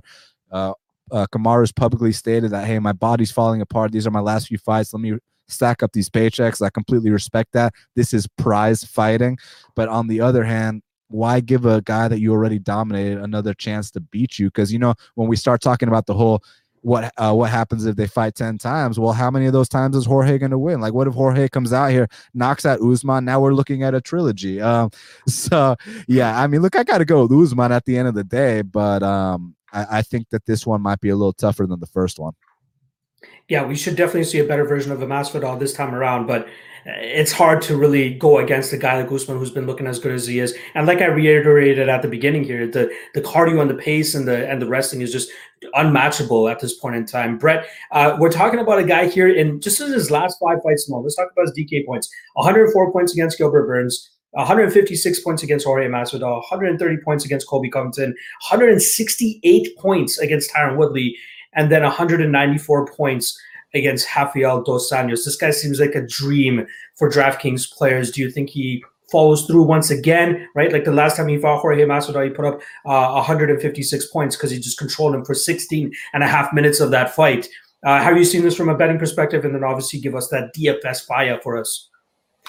Yeah, I love me some Usman, and he definitely scores well on DraftKings. I think he's going to be the most popular fighter on the entire slate. And you read them off, but he knocked out Burns in round 3, only scored 104. He knocked out Covington in round 5, scored 130, yet in his most boring decision, he scored 156 against Masvidal, and that's because he grappled and he controlled him against the cage and clinched, and that's what scores well in DraftKings. So he's a very obvious play. He's a very strong play, and he's going to be very popular. And from a betting perspective, I like him as well. It's just because of the style of the matchup. You guys both brought up good points about, money fights and not. I think Usman is one of, if not the very best pound for pound fighter in the sport today. And I think Colby is right up there with him, to the point that I picked Colby to beat him the first time, partially because of the bit, partially because I thought it was going to be a close fight. And I might pick Colby to beat Usman the second time. He can win rounds against Usman. He can fight a hard 25 minutes. He can wrestle. Masvidal doesn't have that same style, and you can tell because Usman has fought other opponents like Burns and Colby and didn't want to grapple with them. And when he fought Masvidal, he was very willing to grapple and to clinch. And I love that meme where it's where it's Usman and Ngannou and Adesanya, and it's just a picture of them talking on the red carpet, and they throw in like Usman saying, "And then I stomped that motherfucker's foot 200 times." Like that was great. He loves, I mean, he's just so good at it. It's just it's boring, but it's like, there's no training camp in the world that's going to mean that Masvidal is now a better control fighter than Usman. He's not now a better wrestler than Usman. I don't think he has better cardio than Usman. He's not a better clinch fighter. So it's going to be very difficult for Masvidal to win this fight at any other range than, at distance, on the feet. And he fought at a pretty strong pace in that first fight, and he looked good, like Dan said, for 3 minutes, and then he gassed out and didn't do much for the rounds 2 through 5. So is it possible that he looks better in this matchup at range for more than 3 minutes? Yes. Do I think it's going to be for 25 minutes? No. And I still think it partially comes down to how Usman fights. If Usman chooses to strike with him at range, he is opening up a can of worms. He is allowing Masvidal an opportunity to win. I don't think he'll do that. And he's, with Trevor Whitman, I would expect them to come in with a good game plan. And they just fought. He's giving this fight to Masvidal because he knows it's the easiest of the top contenders. There's a reason why Masvidal doesn't want to fight Colby. There's a reason why Usman doesn't want to fight Colby. And I just think Masvidal has to win this fight by knockout. He has to win this fight with damage. It's very likely to happen in round 1 or round 2. And that doesn't give him a great win condition. I think it's possible that Usman gets knocked out before his career's over. I wouldn't be surprised if he lost, but Usman should be an overwhelming favorite in this matchup just because he's a much, much better round winner. And basically Masvidal is live in this fight because, you know, these are two 170-pound dudes that might be throwing hammers at each other. And unlike Andrade, who might really just have to outwork Shevchenko for 25 minutes, maybe Masvidal just goes out there and hurt Usman early. So it's definitely possible. I'm not counting Masvidal out, but he's a big underdog here. And I just think Usman has the overwhelming skills and is going to take this fight, like you guys said, probably by decision. All right, we got Usman all around here. We did try to make some good points for Jorge Masvidal, but at the end of the day, it's hard to really put that money on him considering how complete of a fighter that Kamaru Usman is. I apologize to everybody that I'm not able to put up my sexy graphics for you guys to show you guys everybody's picks this time around. I was a little bit delayed, as you guys can obviously tell. We took about 20 minutes to get this thing started at the start of the show. So we're just past midnight on the East Coast here. I know my guy Dan and Cody are hurting here, so let's just throw it around the horn. Everybody can get their piece in terms of where people can find you, what your content is, what your website is, Twitter, all that shit. Cody, I'll start off with you. Where can everybody find you, my guy? Yeah, always on Twitter at CJ Saftik. And it doesn't matter what time it is, man. I had a really good time chatting with everybody tonight. And I know with Levy, man, we used to do shows back in the day too. And I guess life gets in the way. There's so many shows going on now that it was really due to reconnect. And Brett, I mean, like we talked about before the show started, man, been following your stuff for a long time. I know we've kind of always been in contact on terms of Twitter, but we never really jumped on a show and been able to exchange thoughts. So I'm liking it. It seems like we were really much on the same page today. Daniel Levy's favorite fighter apparently is George Masvidal, who we still think is going to lose. All jokes aside, man, it's going to be sick fights. And I agree. Usman's going to get knocked out at some point. Is it going to be Saturday? I don't think it's this Saturday. It'll happen eventually. Just don't think it's going to happen this Saturday. But yeah, we got 3 title fights, a nice looking pay-per-view, some fun prelims. If anybody hit this Anthony Pettis pick, I'm riding high off that still. But good way to spend a Friday night. Let's just keep the vibes going. So Manpreet, my friend, as always, thanks for having me on. Thanks for providing the platform for all of us to get together, and everybody that showed up in the live chat tonight. I hope you guys enjoyed it. Let's cash some tickets tomorrow. For sure. One of the goals that I had with bringing this ultimate weigh-in show to life was to bring guys like you together, man. We don't get enough of this where we get guys collaborating and going on the same shows together and giving their takes and having some debates back and forth. So I was so happy that you guys all agreed to come on at the same time here. And I think we did a really good show closing on that 3-hour mark, but we still fucking killed it, and I think a lot of people enjoyed it. Dan, where can everybody find you? Let them know about your work. Well, firstly, obviously, thank you so much for having me. It's been great to see what you've been doing, my man. So keep it up. This was probably the first 3-hour podcast I've ever done, but I had a blast. And if the fans enjoyed it and the fans liked it, then maybe we can do it again. I mean, Cody Saftik and I go way back. Brett Apley is a close friend of mine. So, I got love for all you guys. I want to see all y'all do well. Everybody can follow me at Best Fight Picks. My show is called Half the Battle, and I've been working with this app called Press Sports. Make sure you download them in the App Store. And basically what it is you discover brand new talent in every single sport, and you can upload your content and highlights. It's just badass. Press Sports. Check it out. Half the Battle, one of the OG shows, just like Dogger Pass or Bookie Beatdown with Cody Saftik. So we truly got some OGs in the game right here. Brett Apley, an OG of the DraftKings and DFS world as well, playing when there's 10 people fucking vying for $100 or some shit on DraftKings back in the day. Brett, let them know where they can find you, my guy.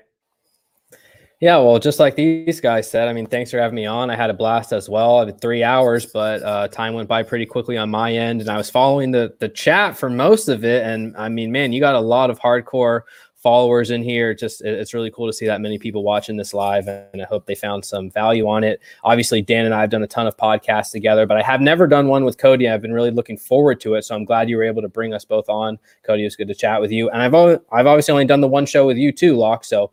Yeah. it's really good to, there's just so many good guys in this industry, and it's been unfortunate that I haven't been able to do more shows with you up until now, but I really appreciate you bringing me on, and a pleasure to talk fights. I think it's going to be a great event. Really looking forward to it. You can follow me on Twitter, Brett Apley, _T_P, you know the drill, dailyfanmma.com for all your DraftKings breakdowns, needs, etc. Other than that, thanks guys, and looking forward to the fights tomorrow.